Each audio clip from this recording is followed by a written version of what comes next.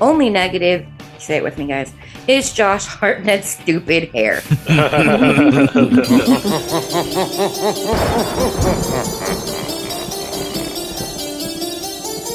Good evening. Welcome to 2 maddening hours of horror and fright.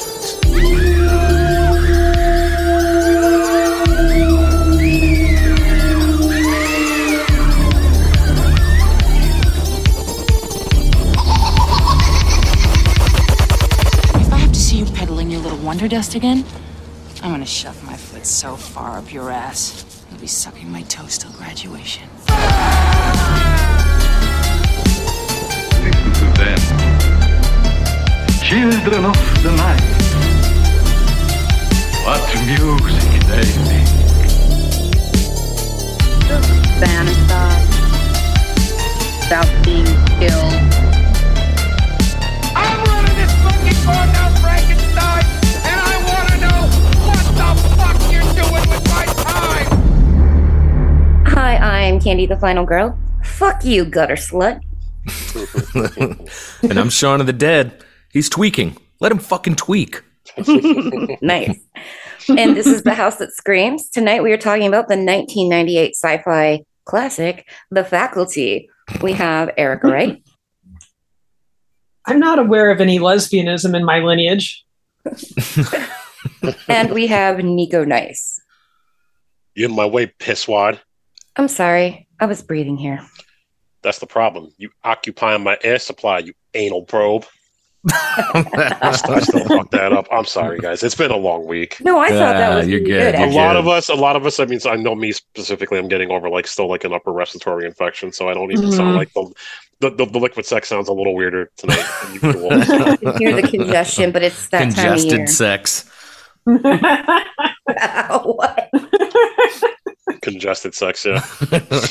Well, Nico, as we have a group chat, as listeners know, Nico was really pumped about this one. The rest of us were feeling a little wah, wah, wah. So Yeah. I think it's only fair that Nico gets to talk first. Well, I actually was one of the ones that actually saw this first in theaters, like the weekend that it opened. It was actually like Christmas weekend that my best friend Mikey and we went to go see it, and we had a fucking blast with this movie. Like 100% was all into it.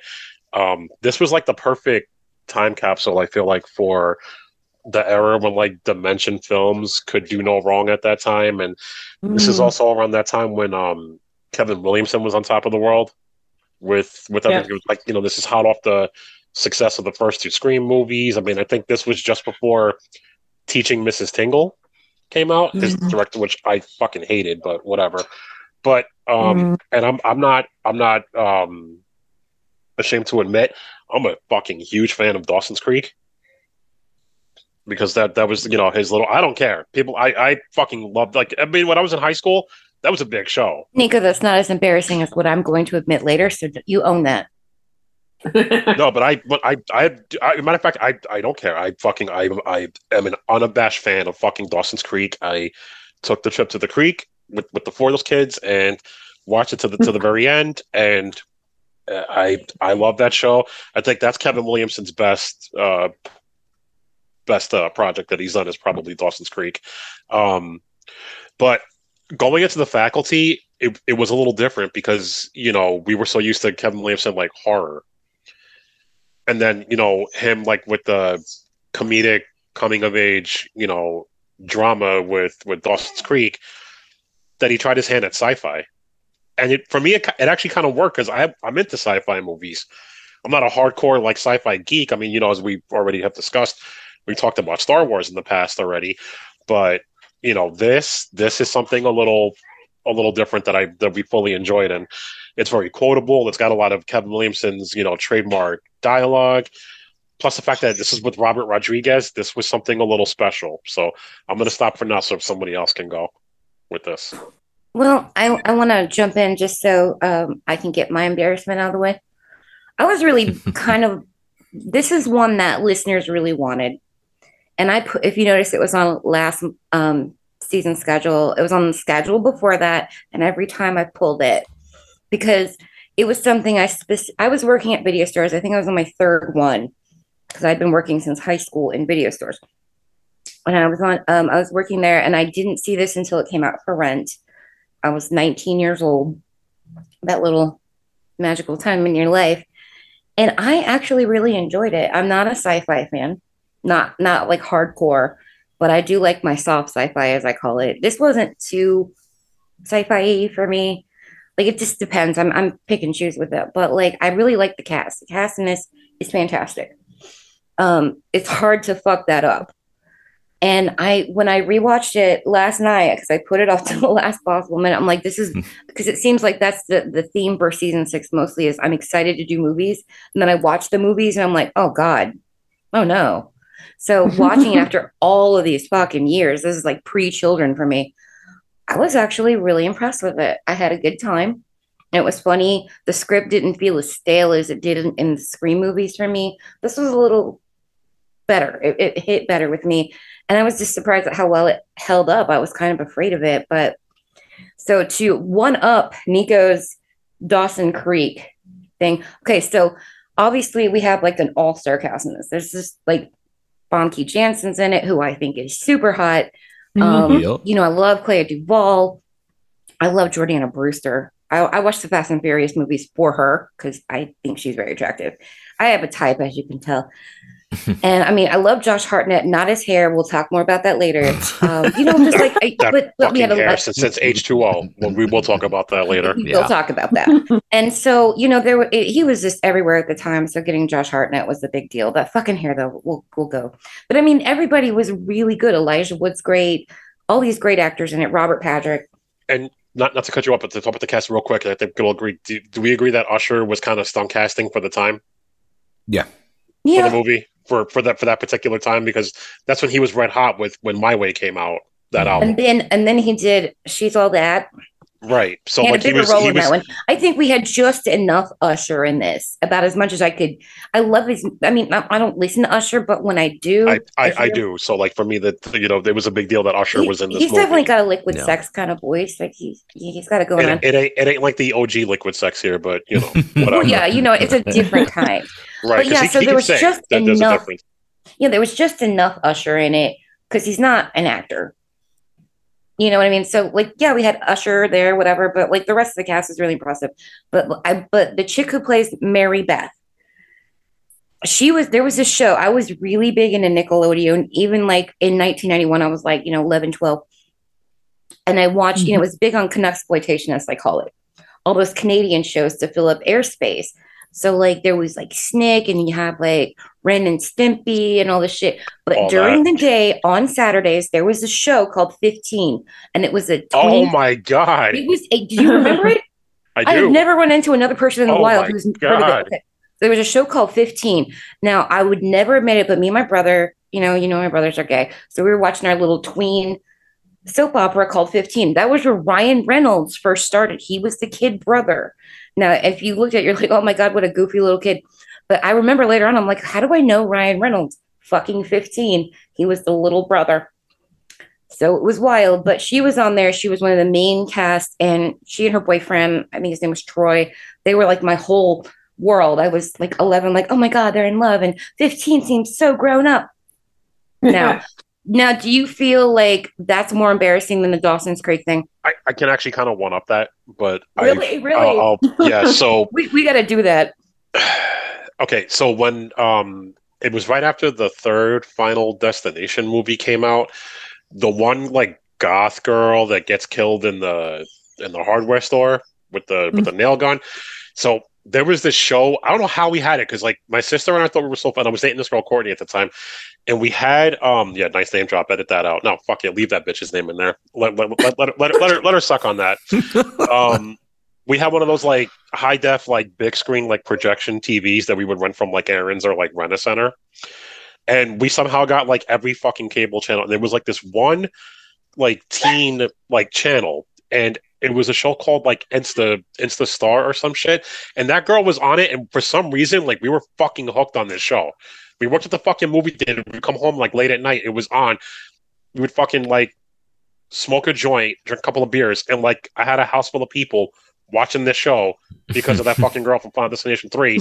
But we're all into this where it's like she's like this Canadian pop star that is like finding success, and it's like one of those like teen coming of age, like, and we're like fucking hooked on this show. So yes, the funny thing about like the time period of like 1990 when I'm watching this show, and she's, this chick, I cannot, for the life of me, I feel really rude. I didn't look up her name.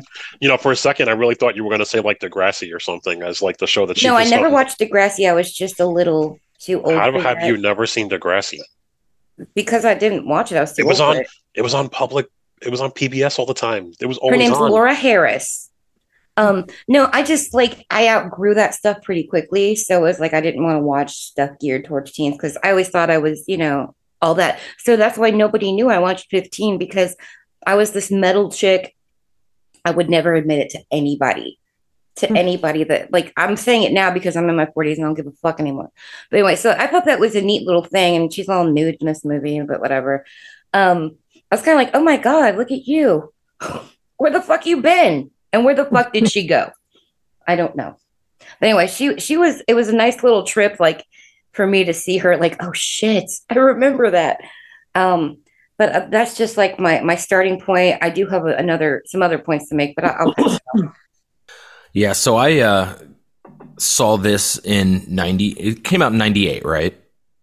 Okay, so I was a senior in high school when this came out, and I remember seeing this when it came out. I'm pretty sure I saw this in the theaters, and I enjoyed it. I liked it. I'm a big sci-fi fan, and just the time period that it takes place in the high school. I mean, it just what student hasn't thought that their teacher was out to get them, And so, I mean, it was really fun and had a lot of fun watching it. And like Candy, I was really trepidatious to go back and watch this because I hadn't seen it since, and been burned a lot going back and watching films from my childhood that I remember loving and watching them with adult eyes and not quite enjoying them like I used to.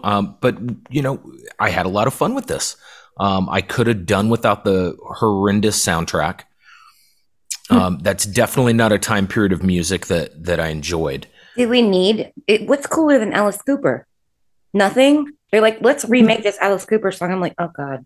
Right. Yeah. Let's get covers with Oasis and Soul Asylum and fucking Creed. Kill me. Creed. No, I can live without their music for sure. And yeah, I mean, it's, I think I read in one of the reviews when I was getting ammunition for Sean's Shitty Reviews, somebody referred to the cast in this as the JV team. Because at that time period, it was like Sarah Michelle Gellar, Freddie Prinze Jr., those were the hot shots. What's your guy's name? I can't. Ryan Phillippe. Yeah. Those were the hot commodities back then. But I mean, this was early Josh Hartnett. Who would go on to do Sin City with Elijah Wood. We can thank this film for getting Elijah Wood the role in Lord of the Rings, because it was on this film that he found out that they were casting for it. All in all, I mean, the movie is not perfect by any means. I think one of the taglines was "The Breakfast Club meets The Thing," and it's not as good as either of them. True. And this is like one of those things, like, Stephen King talks about a lot, like, when he comes up with his stories, he just does what ifs. So like, he'll be presented with a scenario and he'll just be like, well, what if, this happens in this scenario? And it feels like somebody watched The Thing and they were like, what if this happened in high school? Because that's essentially what we get. We are watching The Thing for 90s high schoolers, and it's nowhere near as good as The Thing. It's nowhere near as good as many of the movies that they mention. But the thing that I really enjoyed, the thing I had a lot of fun with was, the meta things that occurred in this, all like Jon Stewart's character was Professor Edward Furlong. Yeah. And you had Robert Patrick in there who played the T-1000, and the whole thing about him running in the hallway was running exactly like the T-1000 ran. Even I think the camera angles were very similar to the shots of him running in Terminator 2. Dude, they even got Piper Laurie and fucking BB Newirth to be in this. Right. Yeah, so I mean, mom. This was, you know, there and you had like all these references to all these different stories and movies, and just, you know, it's fun. It's brain dead fun to me, you know. And you know what's better than Josh Hartnett's hair is just horrendous. His clothing choices are horrendous, but that fucking car. Tell me what GTO, dude didn't dress like that in the late 90s, though. No, you're absolutely right. They all represented, yeah, just like with the Breakfast Club, they represented an archetype, right? And cut and paste from Breakfast Club.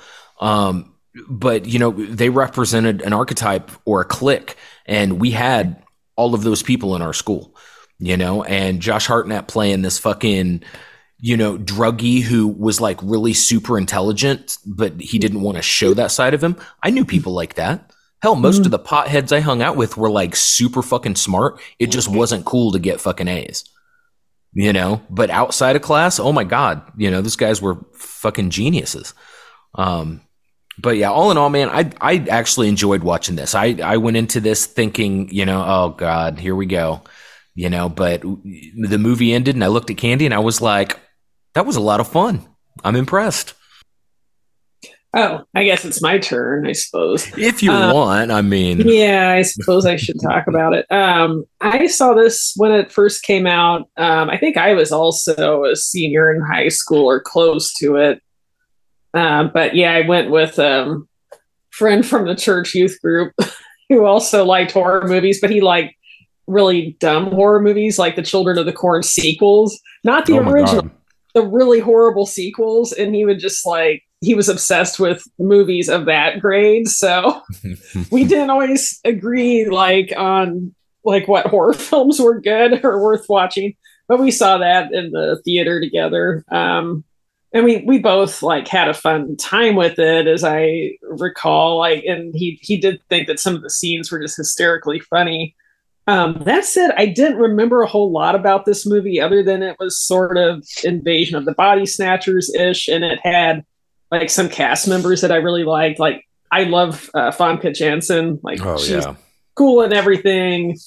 So I was like, I remembered she was in it. I forgot a lot of the other people though. Like Robert Patrick is badass. Piper Laurie's awesome. Although they could have utilized her more. Like, she needed a good bellow scene where she just yells at someone in some over the top fashion. Like, this movie needed her doing that. So that was a little bit of a bummer that it didn't happen.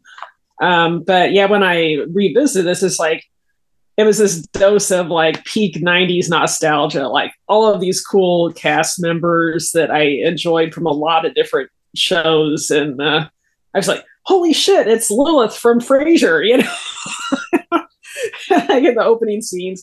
But it's like, that's it. I mean, that's all. Having so many like really cool cast members is also in some ways a bit of a downfall, because I wanted some of these characters to develop more or give them a chance to be like bigger bad guys than they were once they're, you know, turned and possessed by the alien species. Like, I thought they could have, like, I don't know, made them more powerful antagonists. But that's it. I thought it was a fun movie to revisit, even though I wouldn't say it's a masterpiece. I kind of get a kick out of the sort of Kevin Williamson, you know, type of writing and humor that he interjected, and his take on, or twist on, like, oh, we're going to test which one of us is the alien, but instead it's in a high school setting and they're all taking like, who knows what this drug is instead of doing the blood test. So I thought that was kind of a fun reimagining of that iconic scene from The Thing. I would say it's not as effective as that scene from The Thing, but it was fun. Yeah. You know who else I always forgets in this fucking movie? That fucking neckbeard, Harry Knowles, the dude that ran Ain't It Cool News.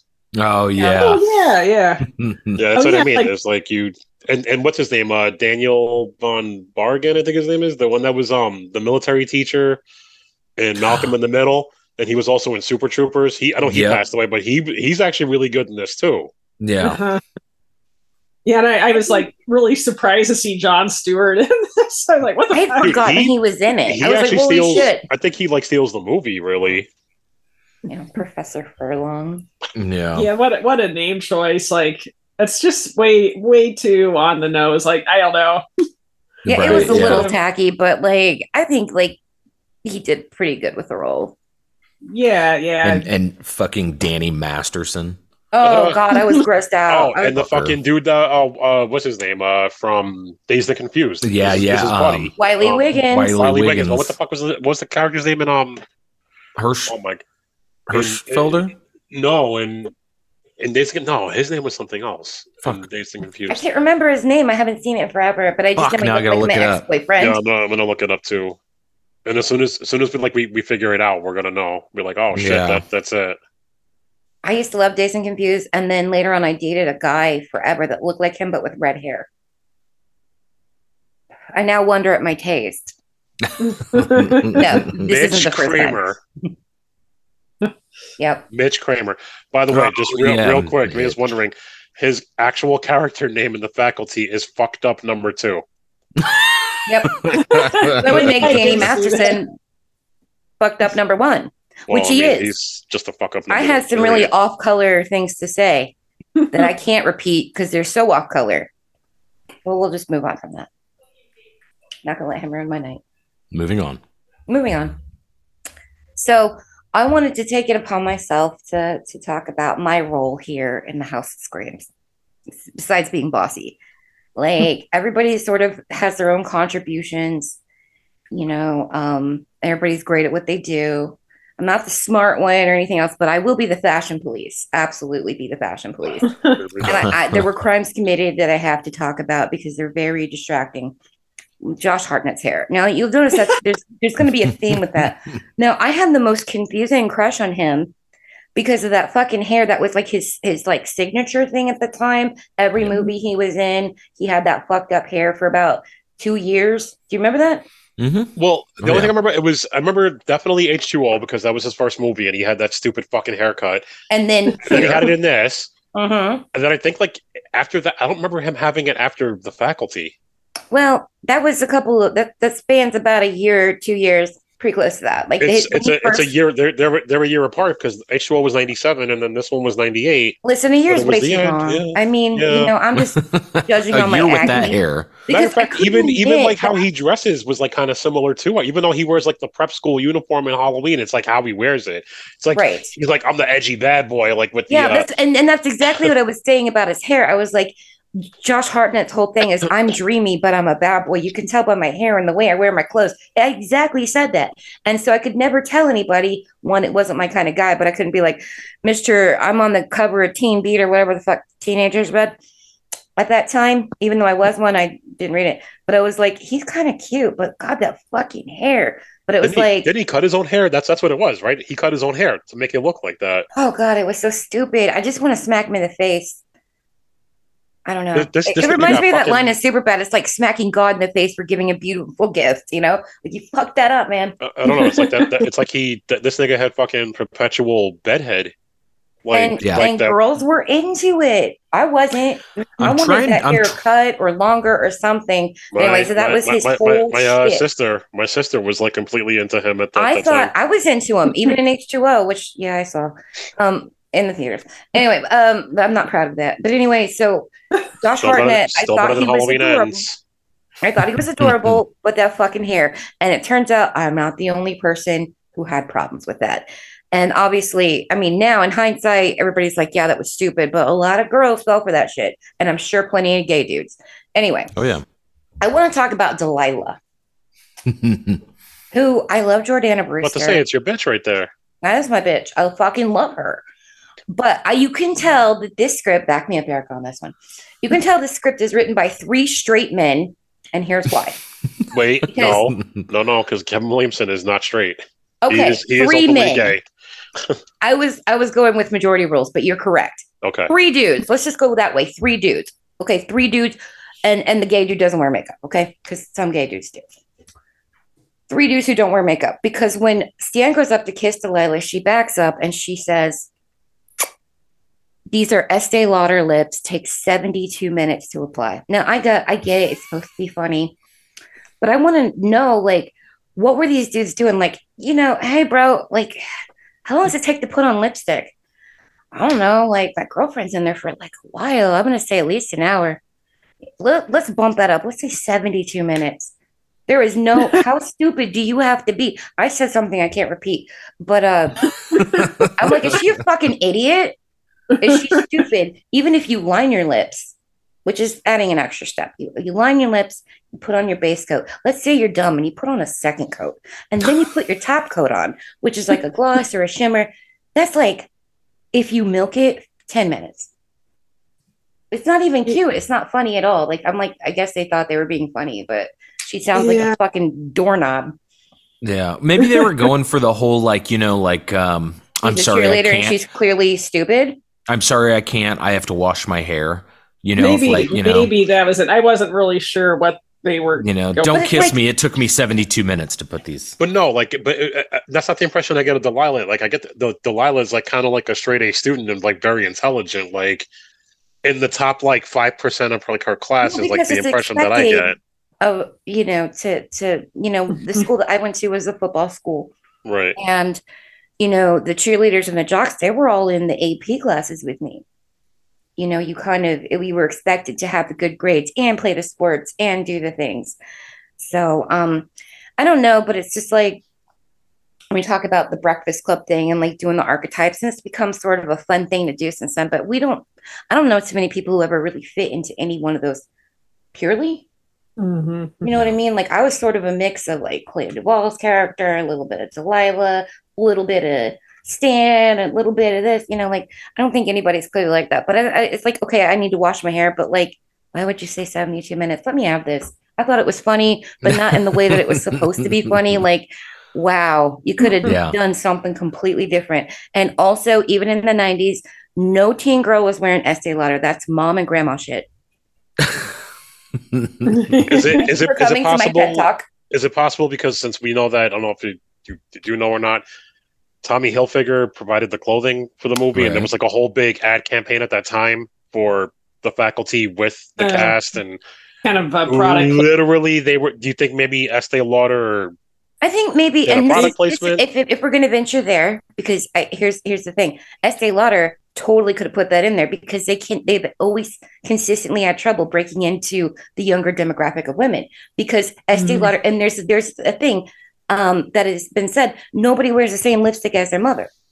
So they've always been, your mom or your grandma wears Estee Lauder. My mom didn't wear makeup. I had to figure all that shit out on myself, but she had one lipstick and it was fucking Estee Lauder. You best bet I was never wearing Estee Lauder. Pretty sure. I'm just gonna play devil's advocate for this one. I think that maybe Estee Lauder definitely wanted to do some product placement. I think you're right, and it would make sense because nobody at that age, no women, no girls, were wearing Estee Lauder. Their moms or their grandmas were.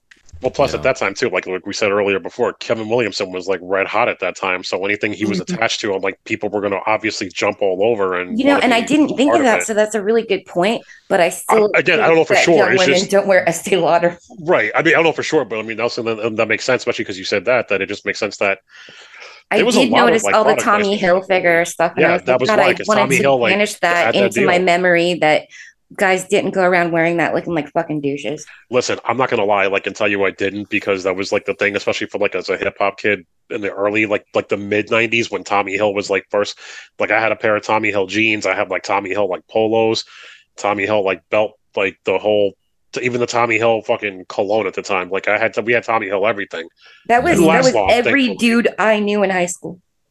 Well, I mean, for me, it was my sophomore year of high school, but it didn't last long. So but I had all the stuff to the point where I fucking forgot all about it. So I watched the movie and I was like, oh god, yeah, everybody was wearing that. But I promise you, nobody was wearing Estee Lauder. That's you'd think Bic pins would have thrown some product placement in here with all the fucking pins being heroes. That's a brand. What was it? Heroes. Oh yeah. Yeah. Well, I didn't go over as well as I I- thought it was. I thought it was being hilarious. I Well, thought no, it was. I mean, shit. When it happened, Candy and I looked at each other when she said that, and we were like, "What the fuck?" 72 minutes. Not funny in the way that was probably intended. Yeah. Right. I was like, yeah. this is way out of touch. So one thing is that I want to bring up too that we forgot about. We're talking about all these cast. We forgot that fucking Christopher McDonald's in this as fucking Casey's Yeah. dad as Elijah Wood and fucking Shooter McGavin. Scooter. And Yeah, First of that's all, a funny story too. I met him only once. He was at one Monster Mania. He had like that weird porn stash like he did in this movie. yeah. And thank Christ, he was exactly like he was in this and as he was as Shooter McGavin when I met him. That Mhm. actually made it so much better. All I simply asked him was, "Oh, do you have any pictures of you as Goose from Grease 2?" From my sister. I was going to get, because, spoiler, I don't care. This is going to be a hot take right now. Mic drop. Grease 2 is better than Grease 1. I said what I said. The music's better in one, but the story's stupid. But 2 has Cool Rider. It's no Grease Lightning. I mean, I like a song that talks about it being a pussy wagon. Cool Rider. That's it. Any argument's invalid. Cool Rider. I disagree. I need my pussy wagon. Michelle Pfeiffer going up that ladder and missing the steps and like not even missing a beat. Cool Rider. So that's what we're gonna say. But we love, I mean, come on, he's fucking Shooter McGavin. Like, Yeah. This is how much I love Christopher McDonald. He basically plays a fictionalized version of Jerry Jones, the owner of the Dallas Cowboys, my favorite football team, and the Dwayne Johnson, who I also love, my man crush, and that show Ballers on HBO. So to me, Christopher McDonald can do no wrong. But it was really awesome when I met him because he literally said to me almost like I was Casey from the movie. And I was like, "Do you have any pictures of you as Goose from Grease 2?" He's like, "Sorry, pal. Fresh out of all of that." Made my whole fucking day. I was like, was with bitch face, and she's like, "You're not mad?" I'm like, "No, he just talked to me like I was Elijah Wood in the movie. I'm fucking ecstatic right now. Are you kidding me?" Yeah. The only other memory I have at a con that tops that I don't have a picture of because she wouldn't do it, but she did it privately for me, was when I met Lynn Shay, and she did the from fucking Kingpin. I got her to fucking do it, especially when I was like, she's like, where are you living? I'm like, "Oh, I live in Scranton." She's like, "Oh," and I'm like, "Yeah, like your character in Kingpin." I'm like, "I get a picture of you doing that," and she's like, "Absolutely not." And she turned around and she goes, blah, blah, blah, blah, blah, "But you'll have that for the rest of your life." And I was like, "All right, Oh, appreciate that's it. great. That's I awesome. appreciate that." All That right, is cool. funny. But yeah, I mean, the fact that I got to meet him and he was like that, I was like, how much, you know what I mean? Like, what more could you want? Right. Yeah. I mean, I don't know. And also too, the actor that plays, oh God, was it Stan? That's his name? The football player? He's in the Farley brother. I don't know if you ever saw Outside Providence. Don Yeah. Hatosi. That's it. Yeah, I can't pronounce his last name, and I'm glad you jumped in with that. Thank you. That's another movie I think is severely underrated from that time. Is that so? If nobody's ever seen it and you want to see something else that he's in, I know he's on some show on TNT, and he My didn't name. brother was way into the Fairley Brothers movies, so I'm sure I have seen it, but I just Well, can't recall. Somebody who's on trial for something that happened during a movie is in that movie as well, Yeah. but it's a Fairley Brothers movie, Yeah. so you kind of get an. It's actually, I think it's like a little semi-autobiographical too, if I'm not mistaken. But I just love the fact that like they refer to the father refers to the kids as dildo and ass bag.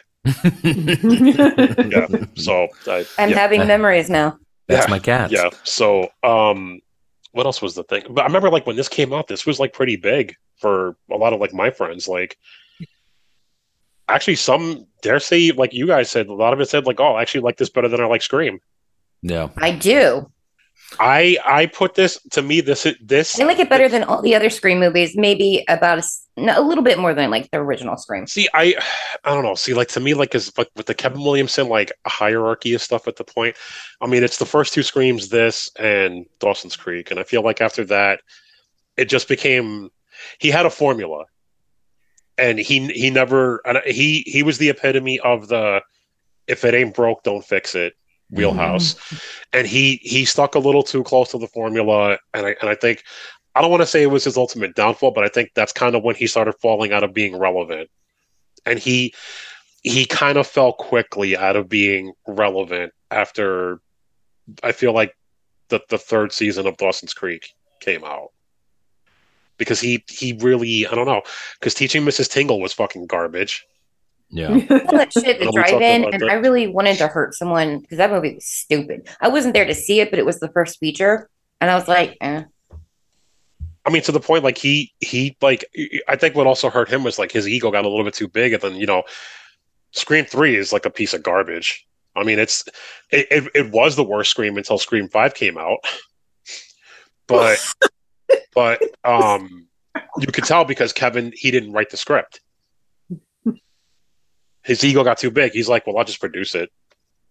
Scream 4, I think, was a little bit better because he was a little bit more hands-on. But I mean, you could tell it had all like the Kevin Williamson tropes.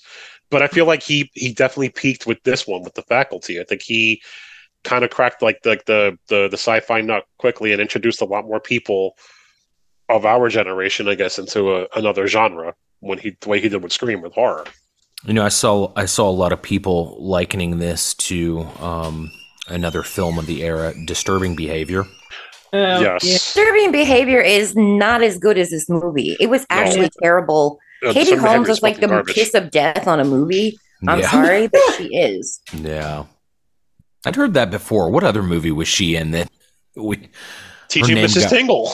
Was she in that? Yeah, she's the Oh, lead. Correct. shit. Yes, that Katie Holmes is the kiss of death to a fucking Yes. movie. No. The only thing she kind of, and even Except then, for the like Dark she Knight, was, Batman Begins. she was like awkward as shit in fucking Dawson's Creek. Like honestly, like I never liked her as Joey Potter. She's got like a wooden plank kind of. Well, see, I don't know, because like I grew up in New York and like in New Jersey, so like Z100 used to always make fun of her and call her like ET face all the time. Oh, wow. no. Well, they would also That's call kinda Tori neat. Spelling. They'd also call Tori Spelling shovel face, but Katie Holmes. They always said ET, aka ET face, Katie Holmes. I just think she's not a very good actress. Uh-uh. So, like, she was the kiss of death. I saw Disturbing Behavior because I liked this movie, and I hated Disturbing Behavior. Yeah. See, the problem was I feel like she started getting typecast. Like that's kind of why like it's like I'm glad like Michelle Williams broke out. The way She's she did. phenomenal. Brokeback Like Mountain blew me like away. as much as we were talking the last time, I think about the Fablemans. We talked about that last week, I think, right? How it's like it's a vanity project, but she plays the female lead as like his not Steven Spielberg's mom, but Steven Spielberg's mom. And it's a little bit too pretentious and a little over the top, but like still, it's like the fact that like here she is, and where's Katie Holmes? She spawned Tom Cruise's kid that he never sees. That's kind of weird, but it's not my business, I guess. But why would you have a kid and then be like, fuck that? Oh, wait. That happens all the time, doesn't it? Yeah. And then the Yeah. irony, it's like if you look at like the other Creek kids, Joshua Jackson already went in with Mighty Ducks under his belt, so he already had that kind of built-in fan base with that, and he still does things now, and he's still staying relevant. James Van Der Beek, literally the month after this movie came out, was in arguably, and this is again arguably one of the biggest sports movies of all time with Varsity Blues for like football. That's one of like the best fucking football That movies was ever a big made. deal at the time I watched it. I couldn't get into it. I don't like sports. But it was like that movie, like when we went to go see it, put it like this, like Faculty wasn't sold out. Varsity Blues was completely sold out. Yeah. When we saw it, like it was packed to see because at the time James Van Der Beek was like the shit. Mm-hmm. I mean, he's even got him now to the point he's making a career just being James Van Der Beek, showing up as stuff as James Van Der Beek. Yeah. What the fuck is Katie Holmes doing? At least Kevin Williamson has like some Collecting child support? right, and at least like Kevin Williamson, he's still obviously. In the irony is that we're recording this today, and this is the day that what we call it, Scree VI comes out in theaters tonight. And he's still making money on those characters on that creation from almost 30 years ago.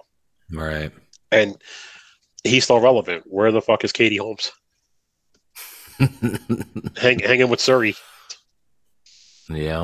Like I said, collecting child support. I guess there's Trying worse to- things in the world you could be doing because I'm sure it's thousands upon thousands of dollars a month. She's trying to phone home.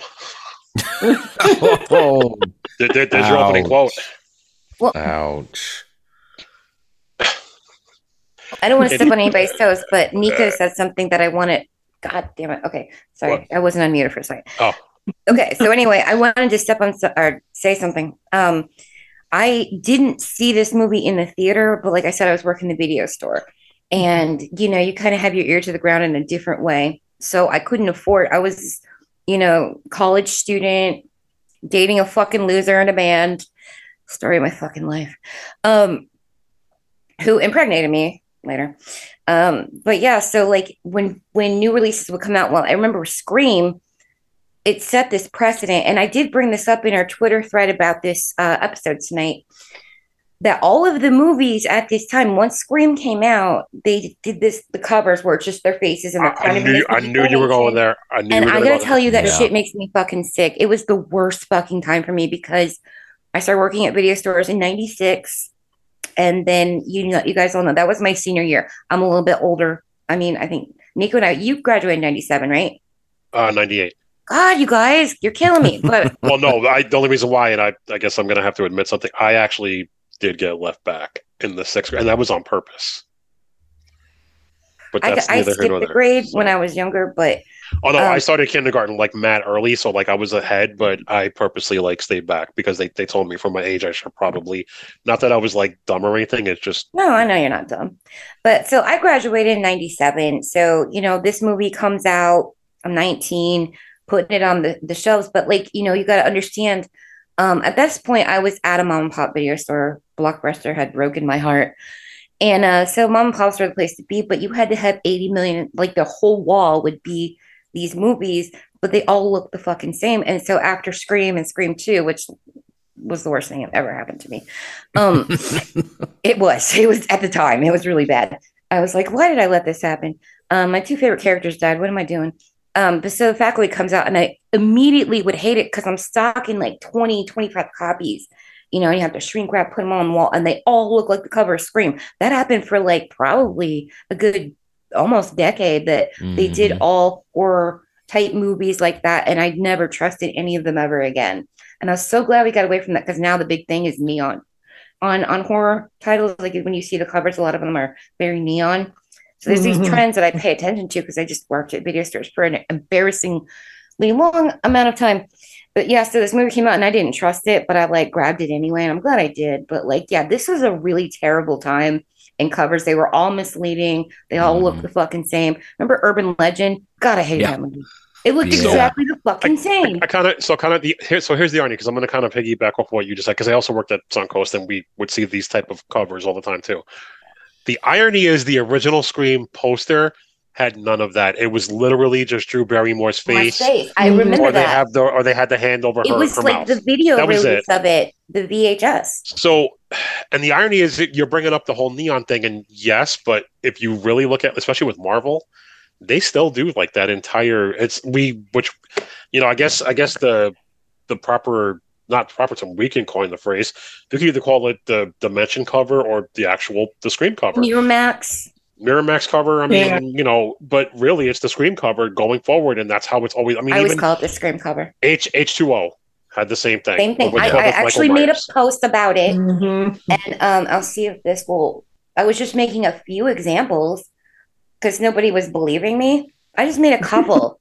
Yeah. They all look the fucking same. See, even other studios like fucking Sony when they were releasing Urban Legend, and I know we did the same thing. Nowhere was safe. Right, even like Warner Brothers when Valentine's Day or that Valentine movie came out, and even like House on fucking Haunted Hill had the same fucking thing. Yeah. So like it's still a thing. I mean, I know like you and I joked around about when we actually get to make Sticks and Stones because you were like, "Oh, what's an idea?" And I told you basically it's to almost spoof the Scream 2 poster. And I was begging you. But purposely because but then when I kind of explained to you like what we were gonna do with it, you were like, all right, I could kind of see it. Because I mean the movies our movies also went homage to these 80s and 90s films that we grew up on. So to have that kind of poster for us would fit versus what and now it's mostly in horror falling out of fashion, so this is the right time. Yeah, and I mean, yeah, now it's just like a single image, and it's just like, okay, I guess that's we're getting back to basics from like back in like the 70s, like how it used to be. But yeah, they definitely like. I mean, I give it to I give it to Miramax or Disney, really, because it was Disney. It wasn't anybody else, but the marketing machine behind this. They got behind that idea, ran with it, and literally every fucking studio was like, "Oh, that's a good idea." Yeah. So the fact because that, do you think they did that because it was less about the story, less about the plot, more about who's in it? Well, yeah, because I mean, we have to make a focal point the actors Right. and actresses that are in this. right. Well, it's not even just like for the movie. Well, I mean, at the time, because that's what multiplexes were still kind of becoming like the norm. But I mean, how many times do we see a poster and be like, "Oh, that looks just based on the poster," and be like, "That's fucking cool." Right. Like back in the I day, haven't like back, fallen for that since the 80s. right, but like back in the day, like we would like see like you and I would go to the movies, let's say, Sean, like right, and like you and I are into the superhero movies, so Mhm. like if we saw like the Batman Forever teaser poster, it was just the question mark that had the bat in the middle, like we knew that meant the Riddler was coming. We'd be like, "Holy fuck, I have to go see this!" Not even seeing a single frame of Right. film or a trailer or even a still for it. I think that's the same thing with that, where they know these kids have like ADD, and they still have that. It's even worse now. Mhm. But Thank you, remember this, social media. right? And then Candy brought up the fact, worked at a video store. I worked at Suncoast. It was the same thing in the '80s. How like these low budget, no budget horror movies would have like these like standout covers, but it had nothing to do with the fucking movie. Right. Or Yeah. this- Even if you go to NES games, they had those sick ass, or Atari had those Right. sick ass, like, and you think you're like a dot in Atari, Yeah. But like fucking like Street Fighter 2, the original SNES fucking cover, it has nothing to really do with the With game. the game, yeah. Even like Yeah. Mortal Kombat is just the fucking dragon. That's it. Yeah. And we were like hook, line, and sinker with it. But I think for this, it's like the whole because like the teeny bop magazines were kind of like they were big, but I feel like 17 and like those were becoming more the norm for teenagers. So like to go to a video store that would sell this kind of stuff and then have to see like, oh look, there's James Vanderbeek and he's in Varsity Blues. Let me rent that. Or Usher's and Faculties on the cover. They made sure to put Usher on the fucking front of that movie. Right. but they Barely did. in it, like you Like, said. and some of barely in the it. posters, He's actually front and center. he's front and some of them. center, and Yeah. he's barely in the movie. Yeah. Yeah, they knew what they were doing because they were trying to not only try to get like the R&B crowd and like the urban crowd, but they were like, oh, but he's on MTV. I want to see this. No. You know what I mean? Like playing off the fact that like Josh Hartnett was just an H2O and he's like kind of I like also thought it was a little bit of that derivative of Scream, where it's like, look, he's in the movie, but wait, pulling a Drew Barrymore. Right. Yeah. right. I mean, it's like too at the time, and this is, and like now, then the irony is now if you look at it too, it's the opposite now. Back then, half the actors were from those TV shows like Party of Five, like Dawson's Creek, like Seventh Heaven. And now all these big time actors now have flipped and started doing TV shows now Mm-hmm. as the new medium. So No. I just think it's kind of funny how everything kind of comes full circle. And if you want to go back to the beginning, Kevin Williamson was kind of at like the genesis of this whole, because he kind of like, I don't want to say he knew where it was going, but I feel like he kind of understood what the pattern was going to be. Yeah. And he I capitalized have a little on it. respect for what he did with Scream, but I have a lot of hate for the influence and how sick I got of it. Yeah. Because the horror genre needed a shot of like adrenaline, but I just wish it could I have. mean, that was it. That was it, because the 90s were a wasteland. But then it like finally after like we got Scream, we got a bunch of copycats. Then shit started to be good in the early 2000s again. We got gore, we got New French Extremity. Yeah. I'm grateful for that. Yeah. But I still feel like I think like I said, Kevin Williamson really peaked specifically with this movie because I feel like he really went. You could tell like they were having a lot of fun making this movie. Yeah. It shows in like even when they're trying to be serious and whatever, like that scene when they're all fucking tweaking out in Deke's garage / lab when they're all taking the scat.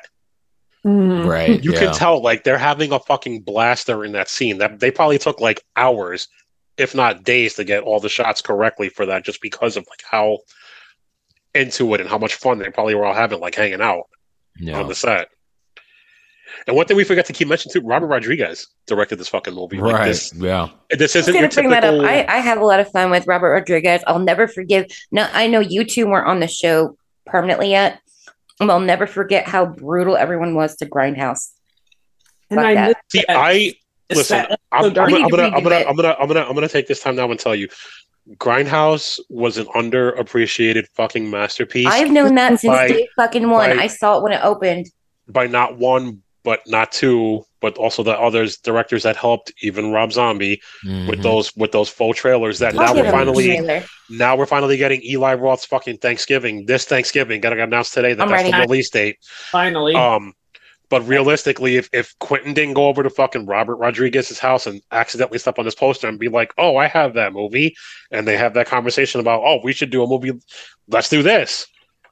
Grindhouse was so ahead of its time. It's and one of so- my top movies of all time. I It like. was one of the best theater experiences of my Yeah, life. I had to go see it in the theater. Like, I didn't give a fuck that it was 3 hours. It could have been 6 hours, and I would have When watched you know it. that I have merch from like the promo from it, like I'm Yeah. fucking obsessed with that. Well, fucking I movie. know also too. Like, your favorite final girl is Cherry Darling. So, Yes. but completely underappreciated for its time. I feel like We need to revisit it. 'Cause that was our first official movie we ever did on the show. Well, you know what it is too. So I feel like because of like the quote unquote like torture porn at that time was kind of and like the found Nobody footage, understood Grindhouse movies. right? And they didn't understand exactly like the fact that both of them gave us fucking gold with those two movies, gold. Well, And Quentin each- said it's his favorite flop. right, but like even some people are like, well, they're like, well, I feel like Robert Rodriguez is better. His movie was better than. I'm like, but you're not They're really different paces. right. And I'm like, but you're not understanding like what they're trying to do here. Like, These are it's people not that have never seen Frank Henenlotter movies. right. you Or know. like I always talk about the Puerto Rican theater. That's actually what it's called in the Bronx that I went to as a kid, where they would show these double features where like the floor was sticky from the soda and popcorn was like over buttered and super salty as shit. But like we would go in there in the summer for $3 and watch all these fucking movies and be totally entertained in the cool air conditioning while it was fucking like Johnny Blizz and hip hop and R&B outside. But fucking that's why like that Grindhouse, watching the movie Grindhouse brought me back to that. So that's the thing, like We're that's definitely going to revisit that because we need even to. even like From Dusk Till Dawn is 100% a Grindhouse film. Even to a degree, Yeah. I'll even go a little Yeah. further. Faculty, to a degree, is a little bit of a Grindhouse film too.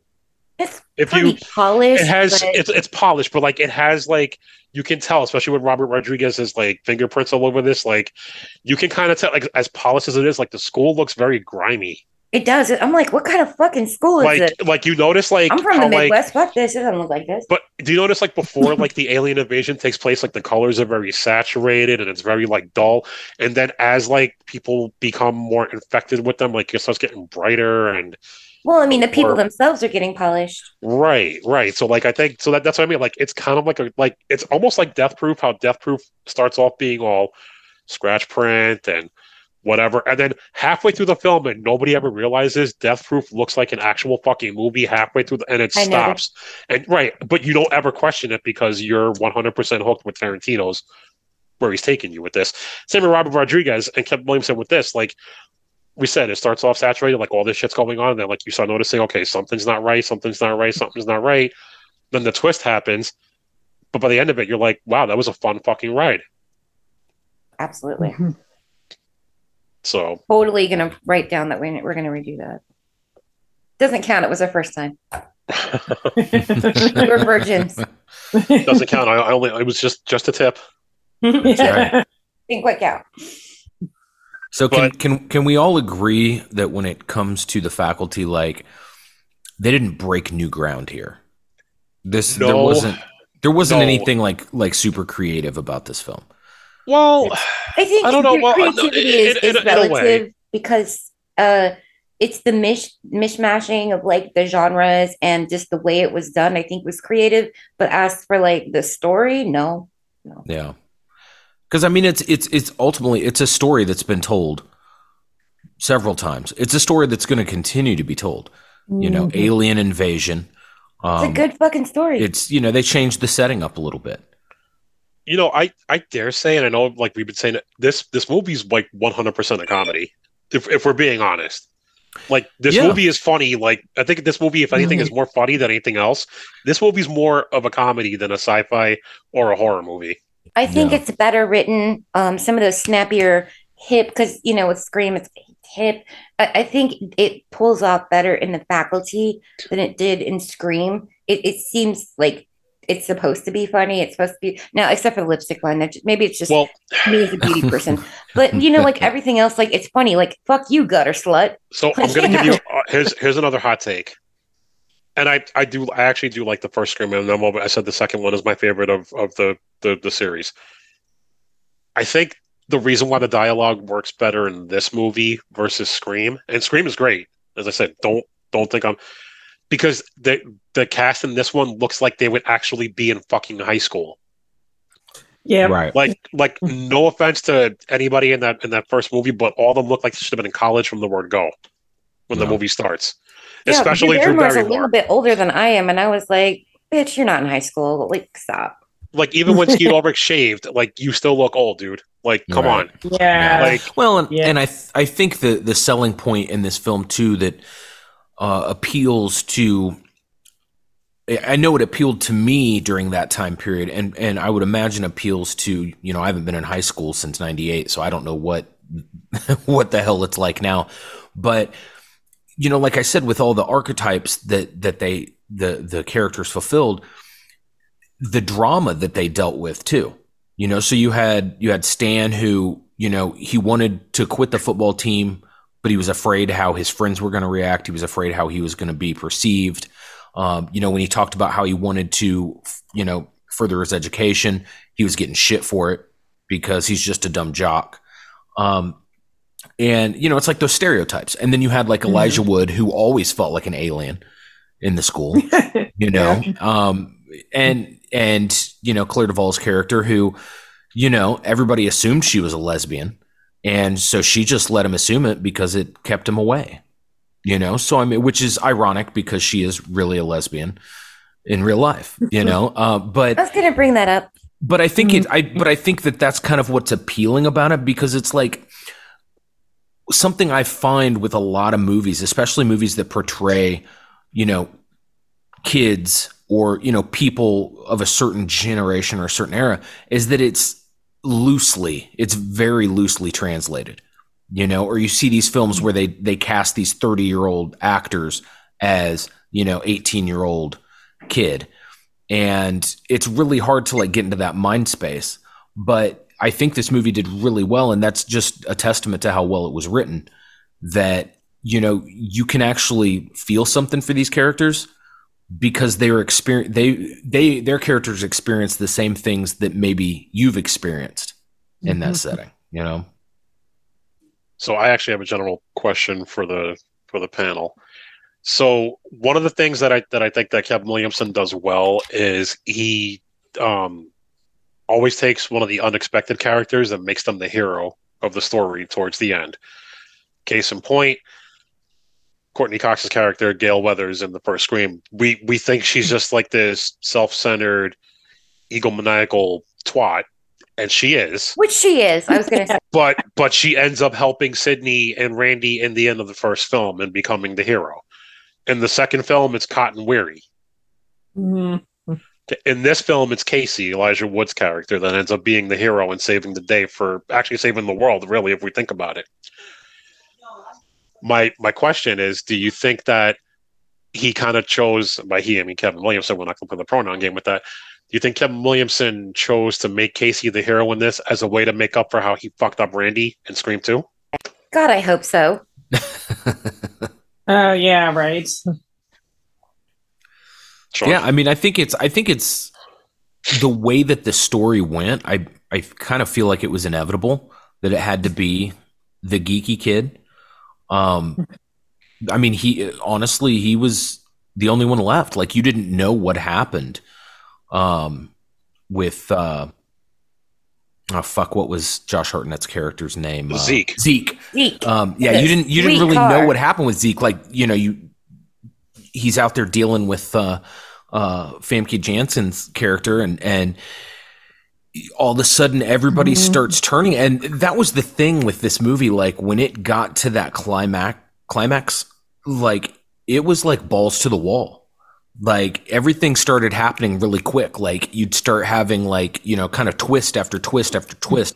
one person's infected, then another person's infected, and then it's just, Then you find out that Mary Beth is the one that is actually the fucking Right. queen. Yes, right. but in a way, because if you think about it, one thing that Kevin Williamson does really well too is he gives you a bunch of red herrings, and like you kind of take the bait.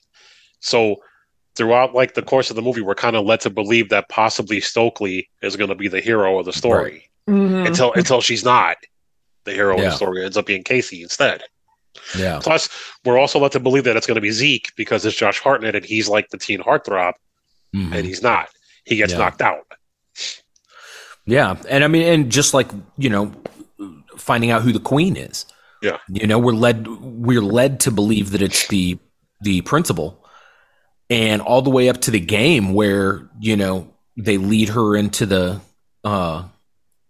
gymnasium, and then all of a sudden, we find out she's not. And, I mean, that was one of those twists in the film that, like, I want to talk about the effects. But that was like one of the twists in the film when they killed the principal, and it was like, they're all like, well, fuck, did we do it? Did we, you know what I'm saying? Like I thought that was really cool. That's honestly one of my favorite shots in the movie is when Stan runs out to go look to see and they're all with the coach and Usher and like the same, and like their faces, like you see what they actually fucking look like tentacles or whatever.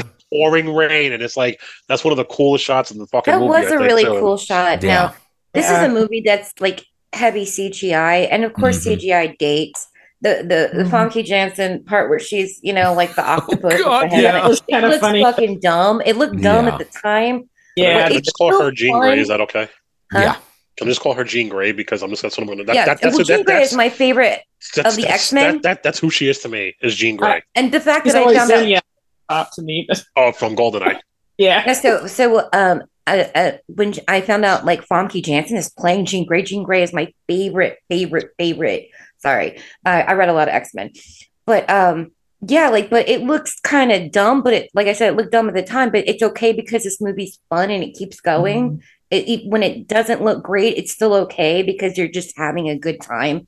Like whereas like some other films, if the CGI is shit, like I'm out. Yeah. I didn't care because Well, we're I mean, just having a good this time. didn't age well with some of the CGI with some of the scenes. That's but what I'm saying. It doesn't look good, overall- but I don't care. But it kind of works. It's like part of its charm too. And I think Yeah. the one thing we haven't really touched on either. This movie actually has a big cult following too. Yeah. I don't know if we're going to get into that momentarily. Oh yeah, we you know, will because I reached out on Twitter and boy did it light up. Like I have a lot of friends like our age, like that.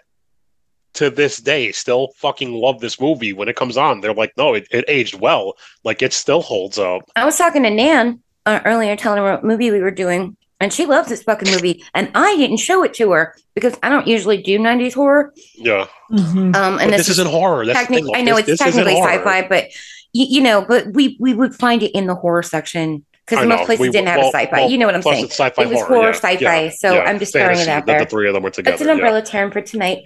But Nan had seen it on her own. And I was like, holy shit, I didn't show this to you because I haven't seen it since before you were born. So, so that was kind of interesting to me. And just what I saw on Twitter, I'm like, wow, people are really excited to hear us talk about this. Matter of fact, like I love honestly, fucking movie. this is a movie that like honestly, like I keep on having. Actually, I showed it to Amber for the first time on Christmas Day, and I'm like, "You never saw this?" And she's like, "No." So we watched it, and she was like, "That was really good." And I'm like, "Well, yeah." I'm like, "What did you think it was gonna suck?" Like, I don't watch shitty movies, not all the time, but that's a movie I that have honestly my dogs I love. right, and like, but that's one that's like stays in heavy rotation, like on my watch yearly. Like at least once or twice a year, I watch that. Especially during Halloween, I'll watch it more. But the mood catches me, and I'm like, you know what? I need like a good laugh or something. Faculty is like one I always put on. It never disappoints, and it still holds up. So that was my take on that. Yeah, I have to say it held up a lot better than I expected it to. Even if some of the CGI didn't. Yeah, I think there are some scenes where like the CGI looks like shit, but then there are some scenes where the CGI actually looks really fucking good. Yeah, some of it's especially for that time period, because this was right around that time where a lot of movies were really starting to dive into the heavy CGI. You know, you had The Matrix coming up soon that was going to use a lot of CGI. And the scene with when he finds the what were they, the isopods, and he takes him to Professor Edward Furlong, and they put it in the fish tank, and it's floating around, and it's got all the tentacles out. Like, I was impressed that looked really well.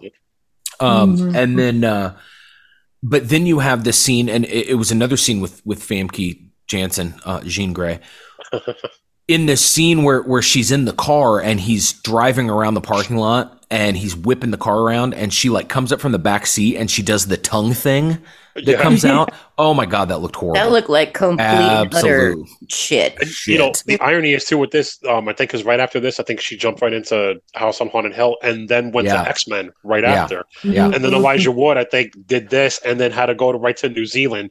I think he had to only be around briefly for like the first couple of press junkets for this, because he had to go to New Zealand to go start shooting Lord of the Rings right after. Yeah, and it's because of this film that he got Lord of the Rings. Yeah, because Peter Jackson is, you know, as we know, he loves his horror and sci-fi and cult movies. Elijah Wood was so perfectly cast in the Lord of the Rings movies that I can't picture anybody else.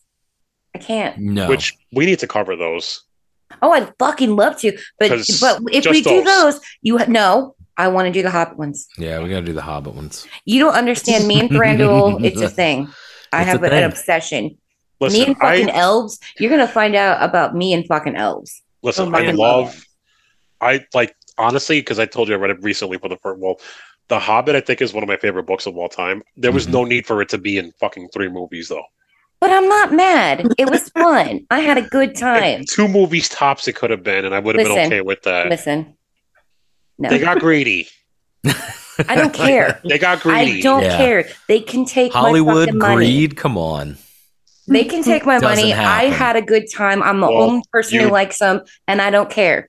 Know that Lord of the Rings, we are doing the Hobbit movies. That's how that goes. I mean, we're gonna have to, since we're doing all the Star Wars movies. So I guess, you know. Yeah, I was about to say we can't just do the Lord of the Rings. But to be fair, those are the 2 holy trilogies. But would everybody be on board to watch the extended cuts? I already have. I know, but I mean, like, look at Erica. She's like, I'm sitting out. I mean, I would. I mean, I love those. We watch the extended cuts all the time. Don't threaten me with a good time. Yeah, we do that shit all the time. Actually, I don't know if y'all know this. It just got announced. I think in May or April, 20th anniversary release of Return of the King in theaters, and it's the extended version. That's so badass. Yeah. So. Which hot take? I prefer the theatrical version of that versus, and for one reason only, and we'll talk about that when we talk about the movies. Definitely, I'll put that on. I'm going to put that now because I'll forget.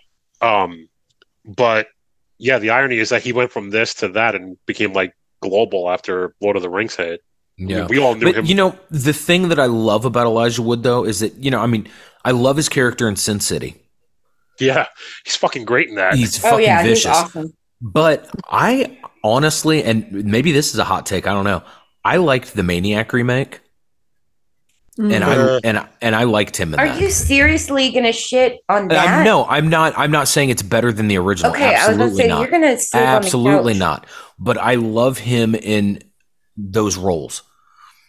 I like it, and it's something about seeing somebody as wholesome as Elijah Wood being like a serial killer or I can only see him as a hobbit, though. He looks like a fucking hobbit, you know?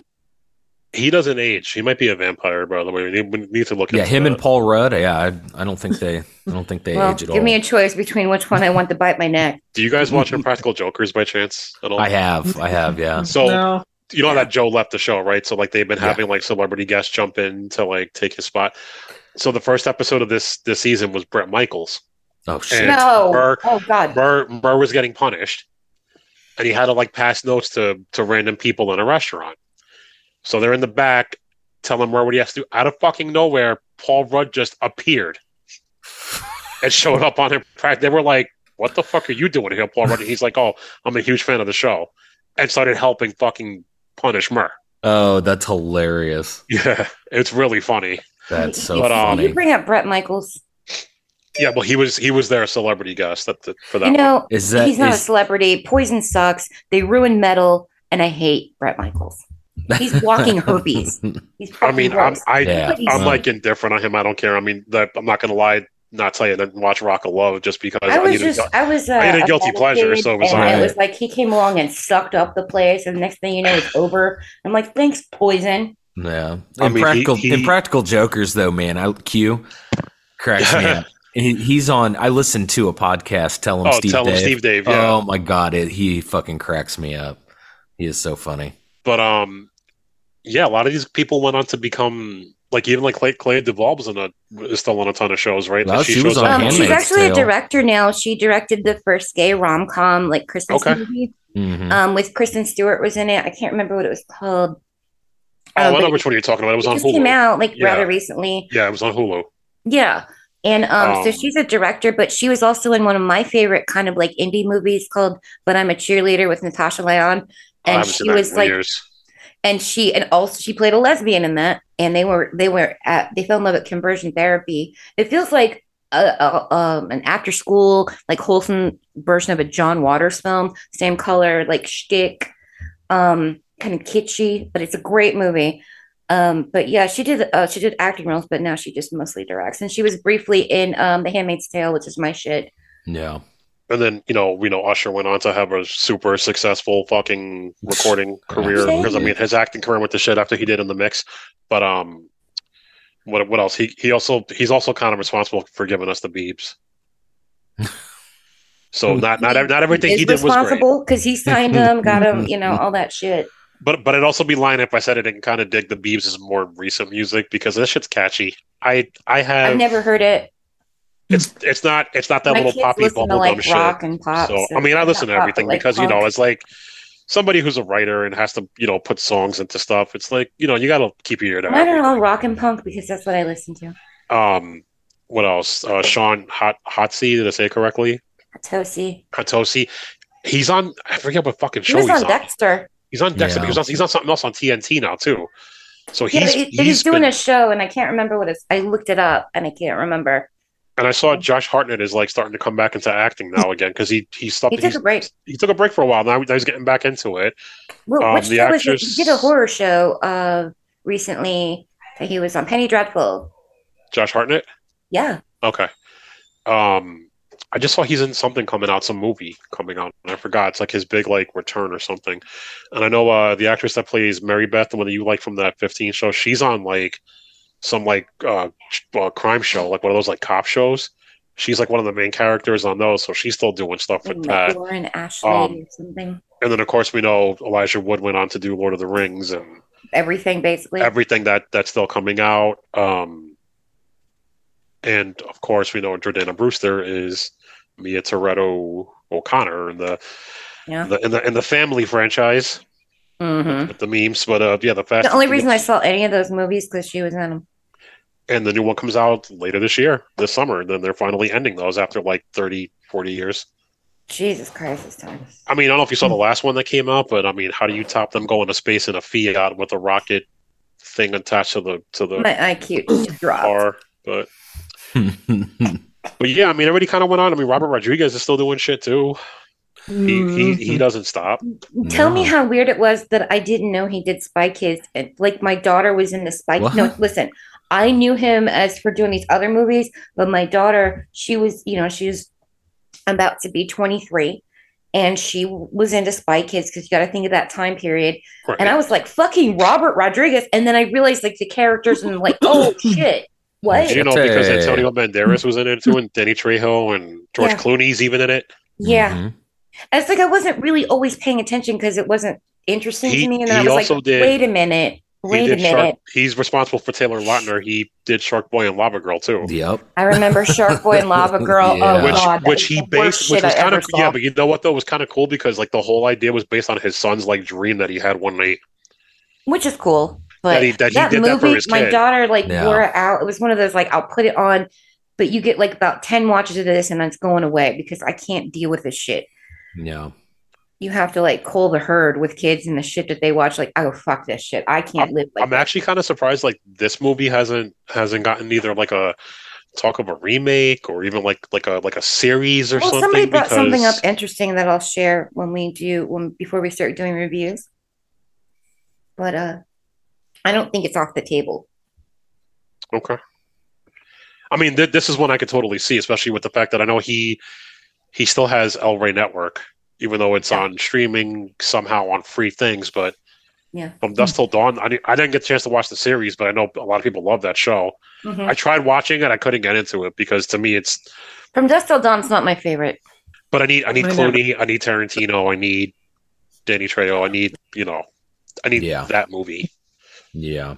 I want to hang out with Danny Trejo.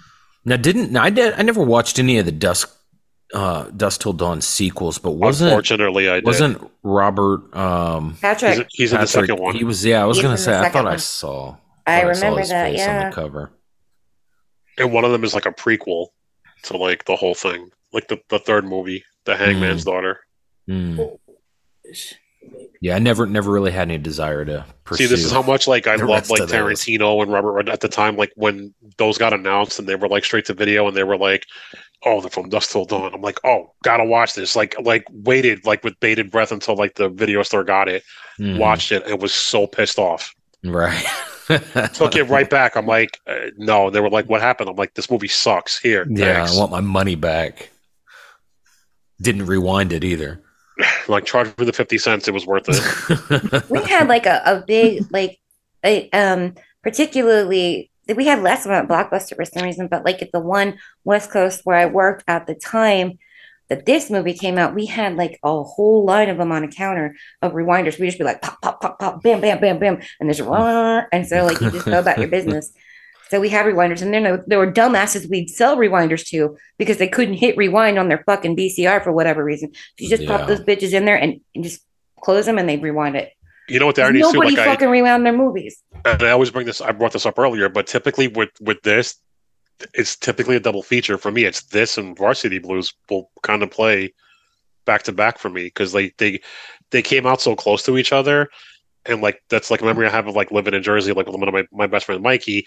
That we were always going to the movies, but like The Faculty and Varsity Blues especially was like two movies that like we like really connected with, that we to this day we'll talk on the phone. It's been over 30 years, and Last Dragon, Faculty, and Varsity Blues are the three movies we always fuck. And White Man Can't Jump, Mhm. because him and I sometimes do an impression of Rosie Perez that I can't do now because of my congested sex voice. I But actually want to hear that sometime.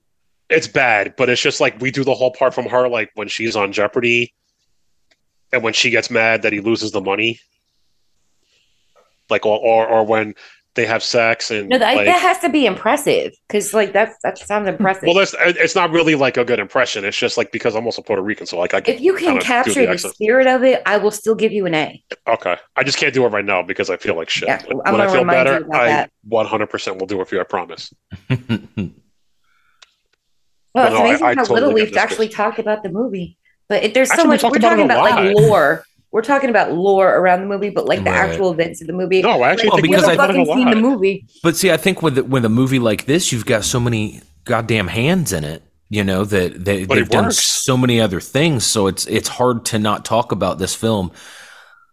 And No, because I know that we're leave talking about out the movie, all but of the usually other we get a things. little bit more into like specific stuff, and we're just kind of talking about the actors, talking about the thing. But I think that's the show really is Yeah. everything going on behind it, who wrote it, who's in it. That's really the show there. Actually, Yeah. you know what? One of my favorite lines in this fucking movie is when I'm just gonna call him what he is. Shooter McGavin and the mom are in the fucking room taking "You good?" Yeah, the fucking cat jumped up on my goddamn Oh, laptop. no. I saw it happen. I was like, oh my god, Asshole cats. See. we got 3 of them.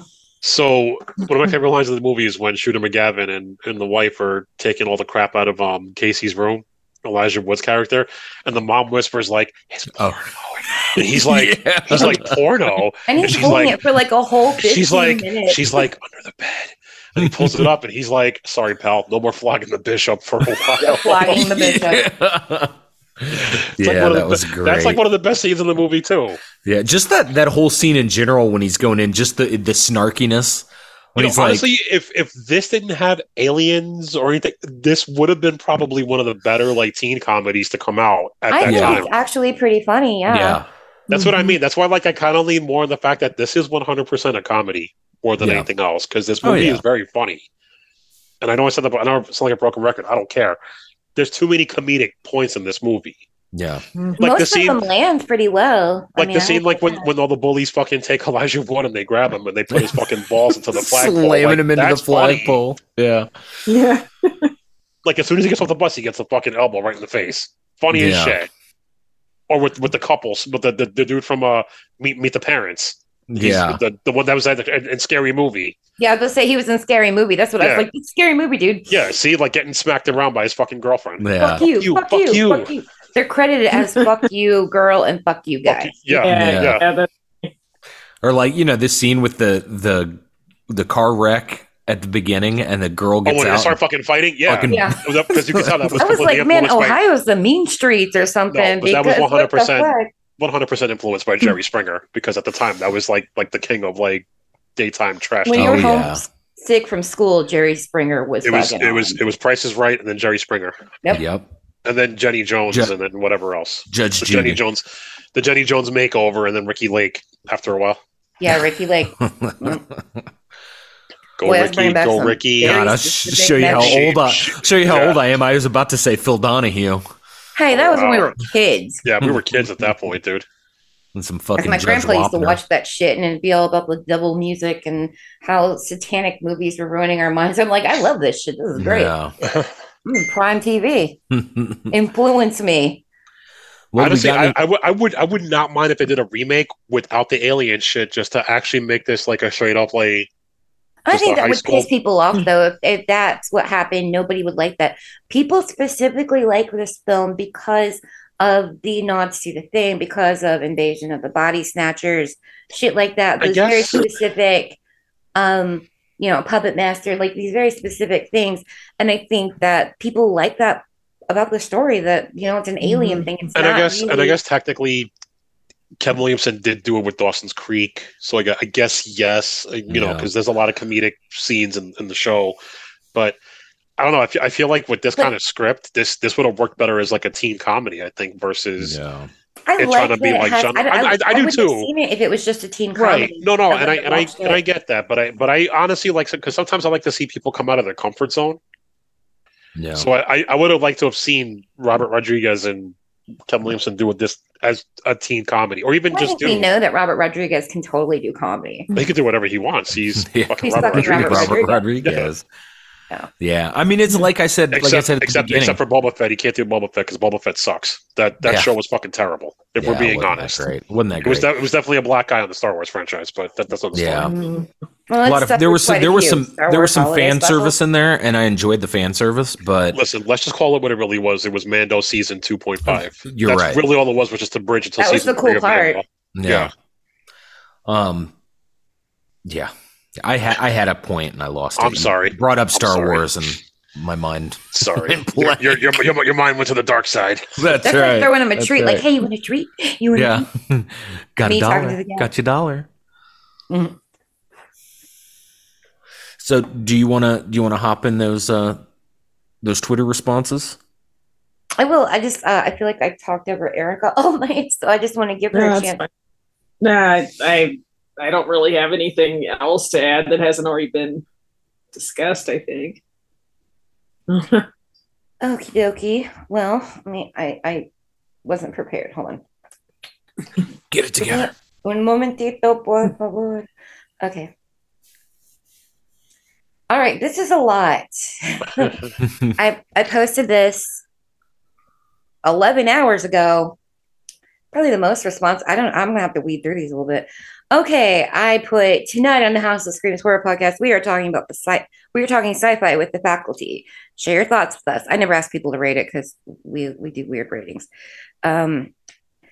And I had to start though. And why is Usher featured so prominently when he's barely in the movie? Laugh emoji. Nobody knew the joke I was trying to tell. Like the whole Scream phenomena. Cast Me to Hell is a lot of our horror podcast buddies out there. Cast Me to Hell says, love this film growing up. The intro and the finger bites still freaks me out. Writer Dan Soul says, I really like that Body Snatchers movie. Rewatched it last year and still enjoyed it. Not sure the handsome kid, young female teacher thing would fly today. No, I replied to that one and I said, absolutely not. But Famke Janssen was fine as hell. So they played into that. And yeah, it's gross. I'm trying to weed through all these. Okay. Boomer, our friend over at Woods Podcast, our podcast in the Woods, sorry, says, really fun high school invasion movie. It plays on both the horror and high school tropes to really good effect. The only negative, say it with me, guys, is Josh Hartnett's stupid hair. And he Something also I put think we all can agree on. But he also put in his face. Richard Bristow says, very funny movie. Stay hydrated, y'all. I hate saying that. Is it because it's thirsty? It's because, they were thirsty. Oh, that's right. So they are. They are thirsty. So they are thirsty. I wasn't wrong. My gift was them throwing water on themselves. Yeah. Okay.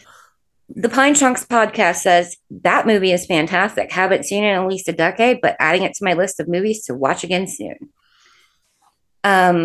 Dissect That Film, another horror podcast, says this is a fun time, even with Josh Hartnett's horrible haircut. This cast is stacked, and they all play well together. Also, Robert fucking Patrick. I can agree with that. Yeah. Now, NCND Francisco says, my thoughts, tags at Robert Rodriguez, says, should do a sequel and or prequel of The Faculty. And I said, I could totally get behind that. Ren, our buddy, who will be coming on the show soon, longtime listener since the early fucking days of us.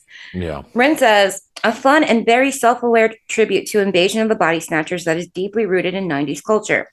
Its fast-paced and cluttered cast allows you to overlook some of the cheese, yet it still does a pretty good job of building suspense. Not one I revisit often. 7 out of 10. You get the general impression. Yeah. Thanks, guys. We appreciate that. So, you guys want to hear some shitty reviews? Do I have to do theme music, or can we just forget that? Or do you want to just do some beatbox, like? You're the only one I probably can beatbox up always. Shitting on these haters, I be shitting on these haters. Shitting on these haters, I be shitting on these, shitting on these, shitting on these, shitting on these, shitting on these haters like I took a laxative. Yeah, boy. What the fuck?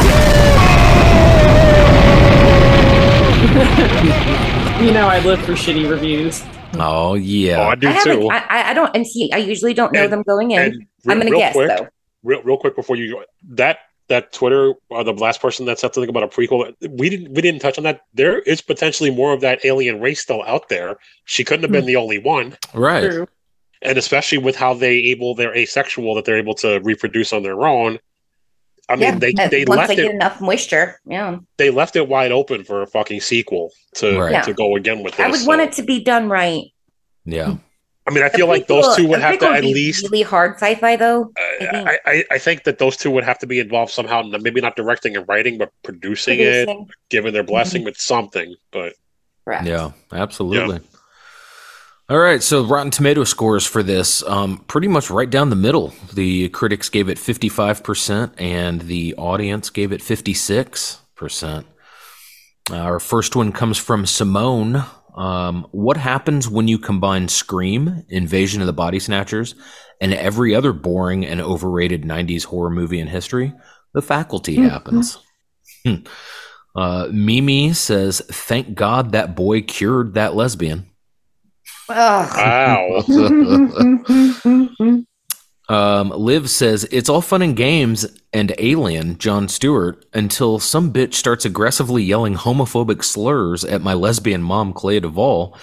So I had to leave my own living room before I had a panic attack in front of my dad. Oh, wow. That's dark. Yeah. Rose says, I thought it would be difficult to be more disappointed in Robert Rodriguez, Shark Boy and Lava Girl. But here I am, more disappointed in him again. What the fuck? Boo. Mac says, this shit sucked ass. That's it.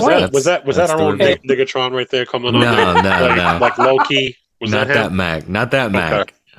I think Brittany, Mac would have worded it a little bit more eloquently. yeah, I think Mac would have loved. I think Mac loved this movie. Oh, Mac absolutely loved this movie. Yeah. Brittany Deck says, "Was this your first Kiss movie too?" Barf. Both the movie and the kiss. What? That's oddly specific. Yeah.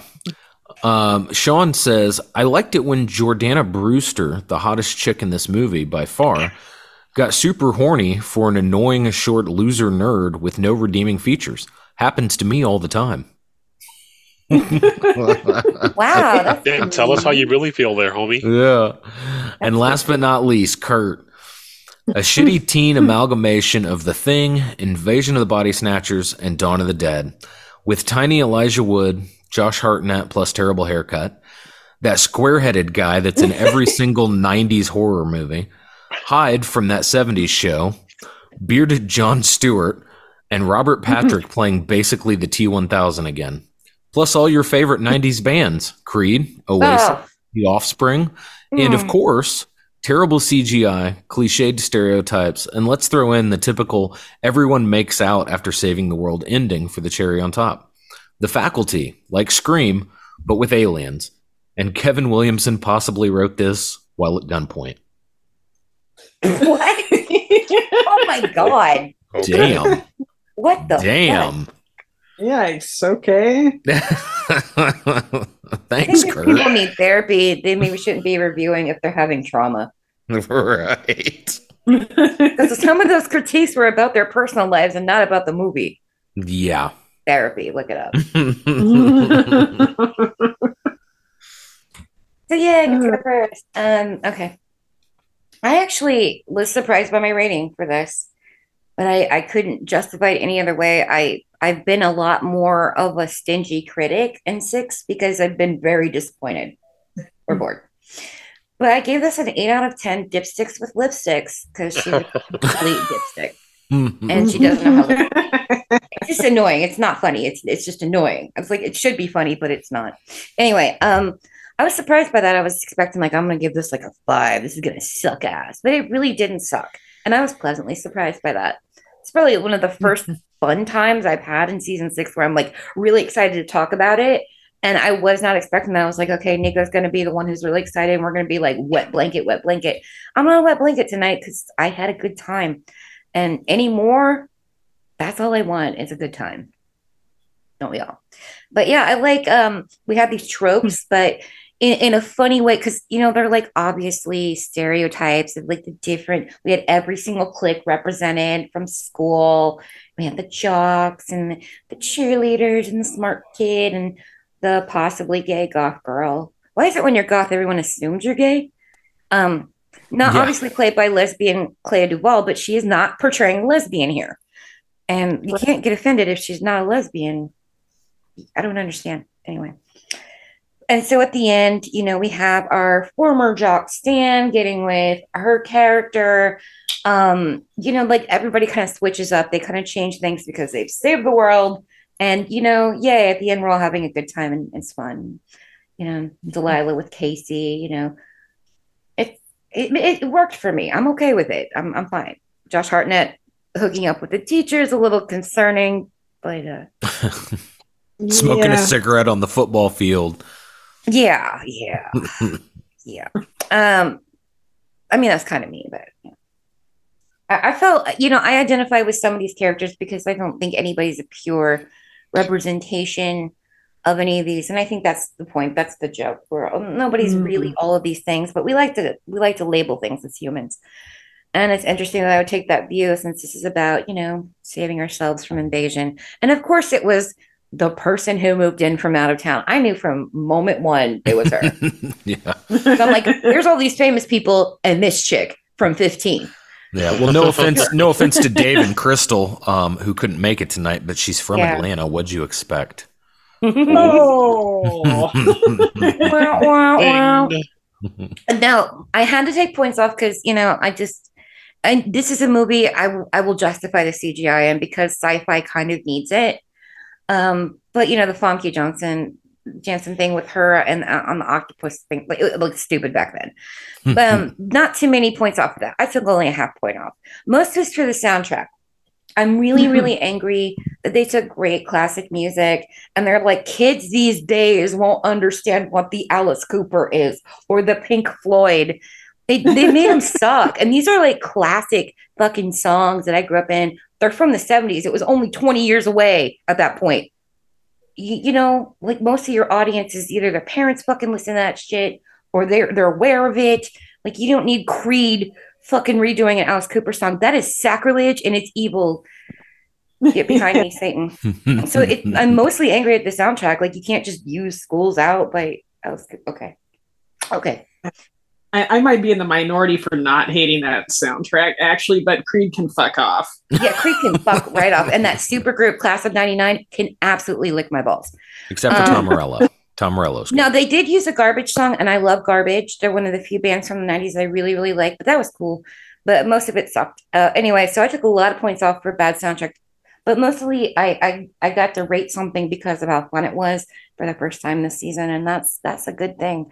So I couldn't give it anything other than 8 out of 10 dipsticks with lipsticks. Well, I am going to give it 8.5 out of 10 pins in the eye. I really was trepidatious about this. The 90s is not an era that I like to revisit. I lived it. I didn't enjoy it. I don't like going back to it. Most of the music fucking sucked.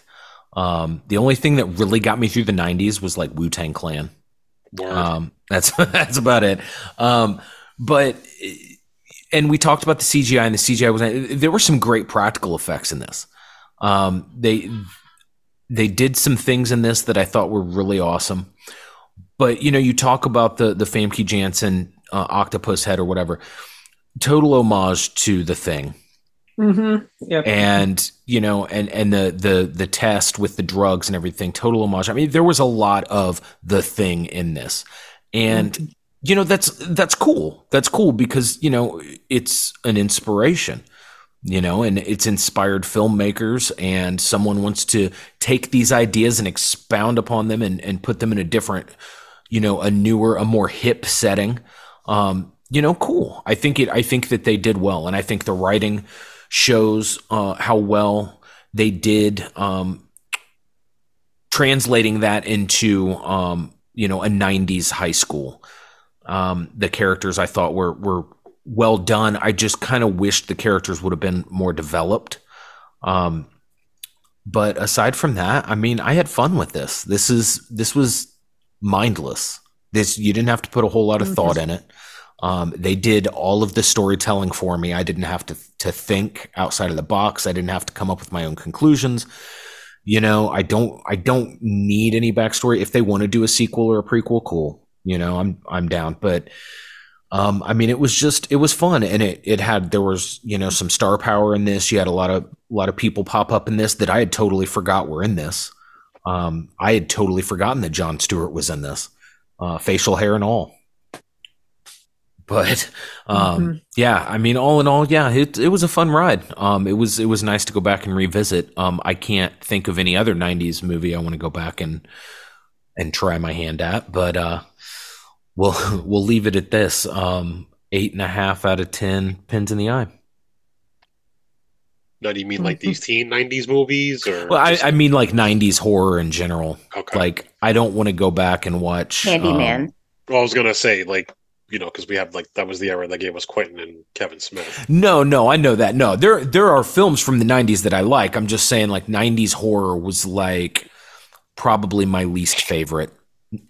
90s, early 2000s. I don't know. Idle Hands is okay. Idle Hands is fun. Yeah, it is. I like it. I like it too. I do too. Jessica Alba in a slutty angel costume. Like, what more do you Seth want? Green. Come on. Seth Green. I'll give you Seth Green, but like, Devon Sawa. Come on. And the dude from fucking Daredevil and Mighty Ducks with his head and the, you know. Actually, no, that movie is fucking really good. Come to think of it. It's fun. It's fun. It's a funny movie. It's really because of Seth Green and the other dude. Oh yeah, why it's so good, and Jessica Alba because Seth Green's like my other husband. He's so It's funny. just- I like funny short dudes. it's Jessica Alba. all right, who's up? Ooh, me? Okay. I guess I have to give this 7 out of 10 tentacle heads. The most iconic scene in this movie. Which I remember that is like one of the few scenes I remember from the theater, and I agree it was kind of dumb then too. But I feel like maybe it was supposed to be kind of humorous and campy. I can't be too angry with it, even though it was ridiculous. But yeah, I had a much more pleasant time with this than I expected. I thought, oh no, this is going to be something that was like kind of fun when I saw it in high school. Now it's going to suck so bad. But it's like, I had a good time revisiting this. I don't necessarily consider it a classic, but it was like really fun, mostly for the cast, in my opinion. That was the best thing about this movie for me. Just like really great cast, and like everything about this movie does drip 1990s though. So it's like if you don't have nostalgia for the decade, some things about this film will make it a rough experience. But as far as why I docked points, I docked 3 full points for my score because why does the goth girl have to be wearing pastels in the final scene just because she got some dick? I'm like, Agree. Right. What's this about? Good point. Like, what's with the lavender attack on her wardrobe? I don't. He cured her lesbianism. I can vouch for that. Like it never cured me from being goth. Right. Actually, make you more goth. Yeah. Right. I've had So some depressing dick. What the hell is that? Yeah, I think that was like one of my biggest pet peeves. Actually, it was like what the fuck is this ending? This is stupid. Right. That's funny. But I do agree with that review where it was like that was typical, like end of the world. You save the world and everybody makes out. I can't tell you how many fucking movies ended like that, and it's like, God, come on, we can do better than this. But the funniest part, I think, thinking about the head, the octopus head, is you see her body in the background, kind of like shuffling around, like trying to find the head. It's campy. It's campy as Again, shit. it's a fucking comedy. That's all, and that I'm okay with that. Yeah.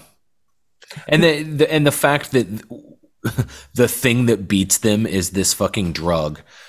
Scat. It's mostly caffeine pills. Shit. And they're tweaking on caffeine pills. It's guaranteed to jack you up. Guaranteed to jack you up. Yeah, but it's fucking caffeine pills. You just snorting fucking caffeine pills and God Just knows give me what like else. arrhythmia in my heart. That's all it would do. Right. Oh no. Right, so I'm gonna be like probably the kinder one. I'm gonna give this a 9 out of 10. No more flogging the bishop, pals. I mean, it's 100% a time capsule from the late 90s when, again, Kevin Williamson ruled the world. Miramax Dimension could do no wrong, even went there straight to video. Children of the Corn and Hellraiser Abominations. People still rented them. You work in the video store. They got them. Literally, anything Dimension Films was almost guaranteed you were going to go see it. Well, or my watch it video at some store, they point. also rated Cum Dumpsters 28, so I don't really have a good investment. Listen, there's time and a place for such classics as Stick It Where the Sun Don't Shine. Isn't that what he says in Clerks, right? Like the whole when he's ordering all the porno in front of the little girl. Yeah. It 100% holds up. I mean, it definitely had a great cast between the adults and the teen young adult there with the Cum Dumpsters 28. I think I forgot to rewind that one. No, I mean it's the first 27 to get it. I gotta see the first 27. Yeah, there's like a whole plot. Yeah. It's like Leonard Part 6. Like it just goes right to it. But no, like it still holds up. CGI didn't age very well in certain scenes, as we said, but some of the effects, like that scene out in the field, like we said, when the rain's hitting and like it's what I imagine Beetlejuice's face looks like in that scene that we don't see in Beetlejuice. That we don't see, would yeah. probably be that. Again, the soundtrack. It's a time. I mean, listen, the Offspring song in the beginning is fucking perfect. Yeah, I love as I unintentionally got the finger. It's literally the only song in the movie I think I like is that opening song from the Offspring. The kids aren't all right. Yeah. I don't know. I really can't say too much bad about it. It's a heavy rotation film for me. I watch it consistently. It aged well. It doesn't suck. It still holds up. I mean, it's good to also introduce people to it that maybe are a little on the fence about watching horror movies. Mm-hmm. Even though this isn't I said through the whole episode, it's a comedy. It's 100% a comedy. Yes, there's sci-fi and some horror elements to it. It's a comedy, so you can ease people in. This is a good gateway genre film to get people into the genre. So if you did couple this with Lost Boys and maybe Killer Clowns from Outer Space, I think you'd be okay with getting more people to want to see. Or The Gate, yeah. Well, I mean, I guess. Yeah. The Gate is a little bit more into like it is because it was the '80s and they didn't give a fuck what kids watched. True. Yeah, but this is true. But I really think if like someone was like, well, let me see why you like this genre so much, it would be this. The first Scream, because it is a good gateway movie. Also, it's like the safe movie. Yeah, it's not like overly gory or anything, right? Killer Clowns from Outer Space, and I forgot what I said. The other one, Martyrs. Martyrs. Oh, Martyrs. Yeah. Well, Martyrs. No, a Serbian film. No. Yeah. No. Have to good gateway. Right. Any of the great gateway films. Yeah. But yeah, no. This is yeah. It still holds up. It's definitely a time capsule of the era. I mean, yes, some of us did dress like that. Some of us did talk like that. Yeah. I think it could have used a little more Jinko jeans and more chain wallets. I mean, yeah, there were a lot of chain wallets. I mean, it definitely could have used more Josh Hartnett bad haircuts, but Although, as far as like good gateway films, so like Andre tried to video me while we were reading, and I said I can't talk right now. We're doing a podcast. Oh, what movie? The Faculty. He's like, that was hugely popular in Russia. Yeah. Oh, really? I had no idea, but he never. Yeah. People really over there just love this movie. Yeah. It's rightly gone on to have a cult status. It still holds up. I mean, some of these guys go to conventions, and it's no coincidence that they're signing Faculty stuff whenever they show up there. Right. So I'm glad you championed this one, Nico. I did. This is one of the few like that I'm not, again, I'm kind of with you guys on a lot of this shit with like some of like the 90s horror movies, but this was one that like I'm with Sean. This and Idle Hands. Yeah, I'm glad I went back and watched this because and the first Scream also too, because I do, and Scream 2 was the better of the two. I just hated that I was in high school when most stuff sucked. Like, started out with The Bang, there was Candyman, and they're like, Satanic Panic of the 80s, we're not going to do that again. It's going to suck for a while. And it didn't really grab me until early 2000s. But to be fair, though, but we didn't need horror. I mean, it's not that to sound fucked up, but like, we didn't, because we had Pulp Fiction, we had Clerks, we had Mallrats, we had... See, these guys were making, these indie filmmakers were making Amy, these movies. which is one of my favorites. Chasing Amy. Excuse me. We also had Kids. We had Hurricane Streets. We had all these other films. So like the lack of horror or like as bad as horror was, it was kind of made up for on the back end for this. Yeah. You know what I mean? Plus we had Desperado. We had fucking El Mariachi. We had way more out of Mexico. Right. Well, that was later. I'm talking about like in the 90s, like but we did, I don't think we realized how good we really had it until the 90s. I mean, it was when I was in high school, I was all about Oliver Stone movies, Quentin Tarantino movies, because Pulp Fiction came out my sophomore year. Yep. Why am I older than everybody else? Plus, we had the Crow. You know what I mean? Like we had all these, but again, The Crow doesn't do it for me, guys. See, it does for me, and it's a very special movie for me, especially because of what happened. It's iconic to me, but like rewatching it, I'm like, oh, okay. It's what, him. The Crow, and it's the movie's fucking great. I just don't think it's that great. I mean, I don't think it's bad. The soundtrack is amazing. amazing. The soundtrack is mostly good. I love the Cure song on there, Burn. It's him. but it's him. He holds that he commands your attention, and rightfully so. Yeah. But you can tell as you watch it that they had to make do. Which, right, but that also kind of adds to the tragedy of the overall story and the And film. it's like that slowing down and look at a car wreck thing for me. I think that's why it bothers me, because the tragedy upset me so badly. The real tragedy that I couldn't get too attached. But I mean, it's also like it's such an iconic like final. Not to be, it's a final swan song and It makes me sad when I watch it. Maybe that's why. And I think that's the point. Where like it won't rain all the time. I'm like, stop it. But I think that's the point of it, is like, because like at the end of it, you're like, we watch this. Well, that's gonna be like, this should be a whole another discussion. But I think it could be. It could be. But I 100% like, it's an action movie, but right. But for the lack of horror that we had it a lot better than we know. Yeah. It's true. I just get mad about how much it sucked when I was finally old enough to like get into these, movies. It was like, well, I mean, I'll tell you a quick story, because like when my friends and my sisters like kind of gave me the old like okie doke, because I was like dying to see, and because I was an idiot fucking kid, but I was dying to see Mortal Kombat Annihilation. Mm-hmm. And they all, well, I didn't know, because but again, horror really sucked at that point, and we're gonna go say, What You Did Last Summer Part 2 or whatever the sequel was. Ugh. And they fucking tricked me to go. Okay. And I'm like, I stood outside for 2 hours in the fucking free, because I refused to fucking pay to see that movie. Yeah. And they came out and they were like, oh, yeah. Then I ended up watching it like not too long after, when it hit VHS, and I was like, this is exactly why I didn't fucking pay to see this fucking movie. Yeah. This was like the biggest fucking piece of shit. First of all, I hate fucking Brandy. I've never liked that bitch. I don't like her either. Jack Black, I love him, but as the white Jamaican, get the fuck out of here with that shit. Yeah, that's stupid. Jafaican over there. No, we're not. The only good one in there was fucking Mekhi Phifer. I had a crush on Mekhi Phifer. And besides, he was fucking better in 8 Mile as Future. Yeah. I'm about to say, yeah, he was in 8 Mile. Yeah.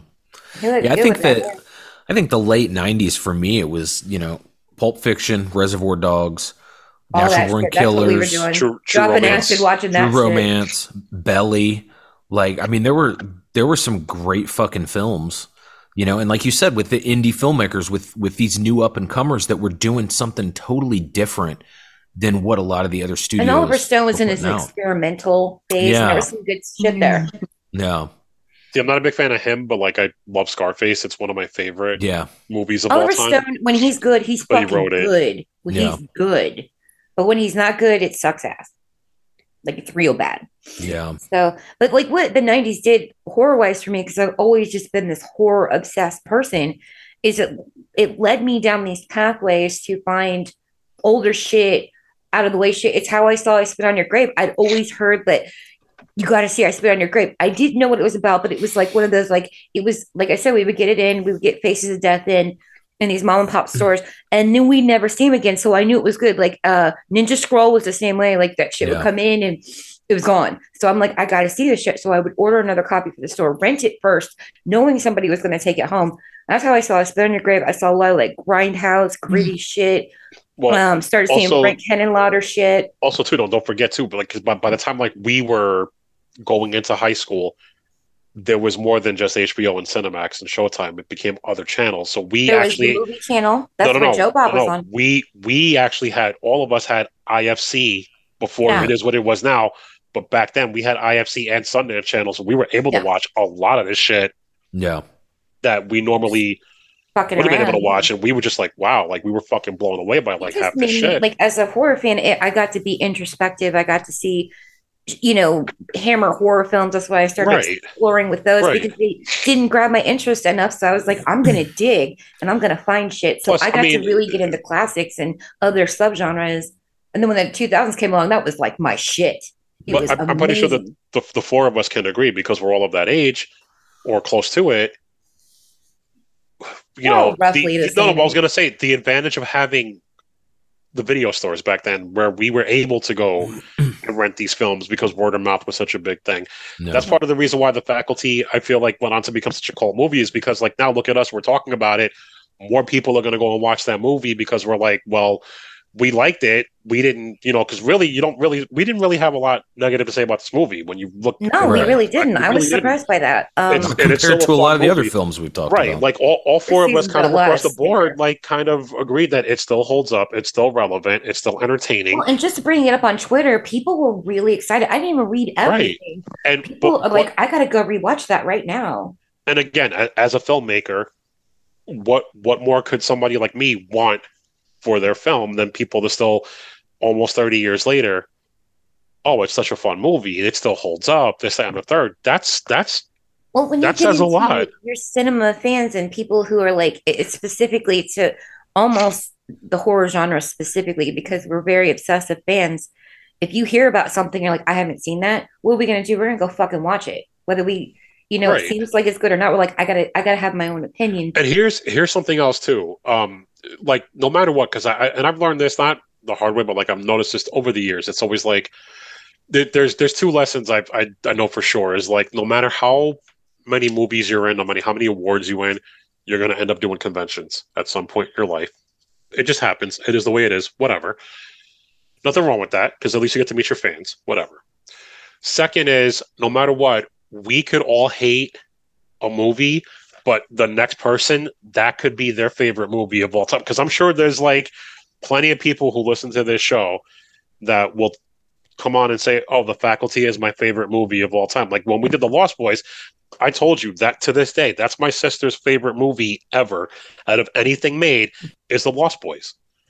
You may hate it, but the next person, it's going to be their favorite movie. Like I hated Halloween Ends. There's quite a few people who they say it's their favorite Halloween movie of all time. Nothing wrong with that. You might be subjective with the taste. That's just our opinion. We're not going to shit on you too much. I'm going to ask how many movies they've seen. but even still, like, but see that's the thing is like no matter what, like some people like, oh, that's the worst movie ever made. There's going to be that one person. This is my favorite movie of all time, and The Faculty would fall under that. Yeah, I mean, I think back to when we covered The Video Dead. Oh God, we excoriated that, and our poor guest that was on there just absolutely loved it, and we haven't heard from her since. No, she actually when Joe Bob read my letter, because they're one of the before the Silver Bolo got destroyed, they were one of the last people to win it. Right? That. Yeah, I do remember that. And she reached out to me when Joe Bob read my letter, and she's like, "I'm so happy for you. You're so awesome." Remember, I told you it was Rebecca Reinhardt. Yeah, that's Rebecca Reinhardt. That's her name. I couldn't remember. And just good. I'm glad there's no bad blood. Just to give you an example, I'm not trying to like Maniac. Not a fan. I don't like it. But listen, that's okay. I know that's one of your favorite. I don't. Whatever. Me personally, it's not my cup of tea. Outside of Romero, that's my shit right there. But like, okay, so like American Werewolf in London, we all know is my favorite horror movie. To you, you'll be like, yeah, it's cool. I wouldn't watch it. But for me, that's, do you see? So like, that's my favorite. This is the thing is I've grown a lot from this show. I'm going to wrap this up here in a sec. Yeah.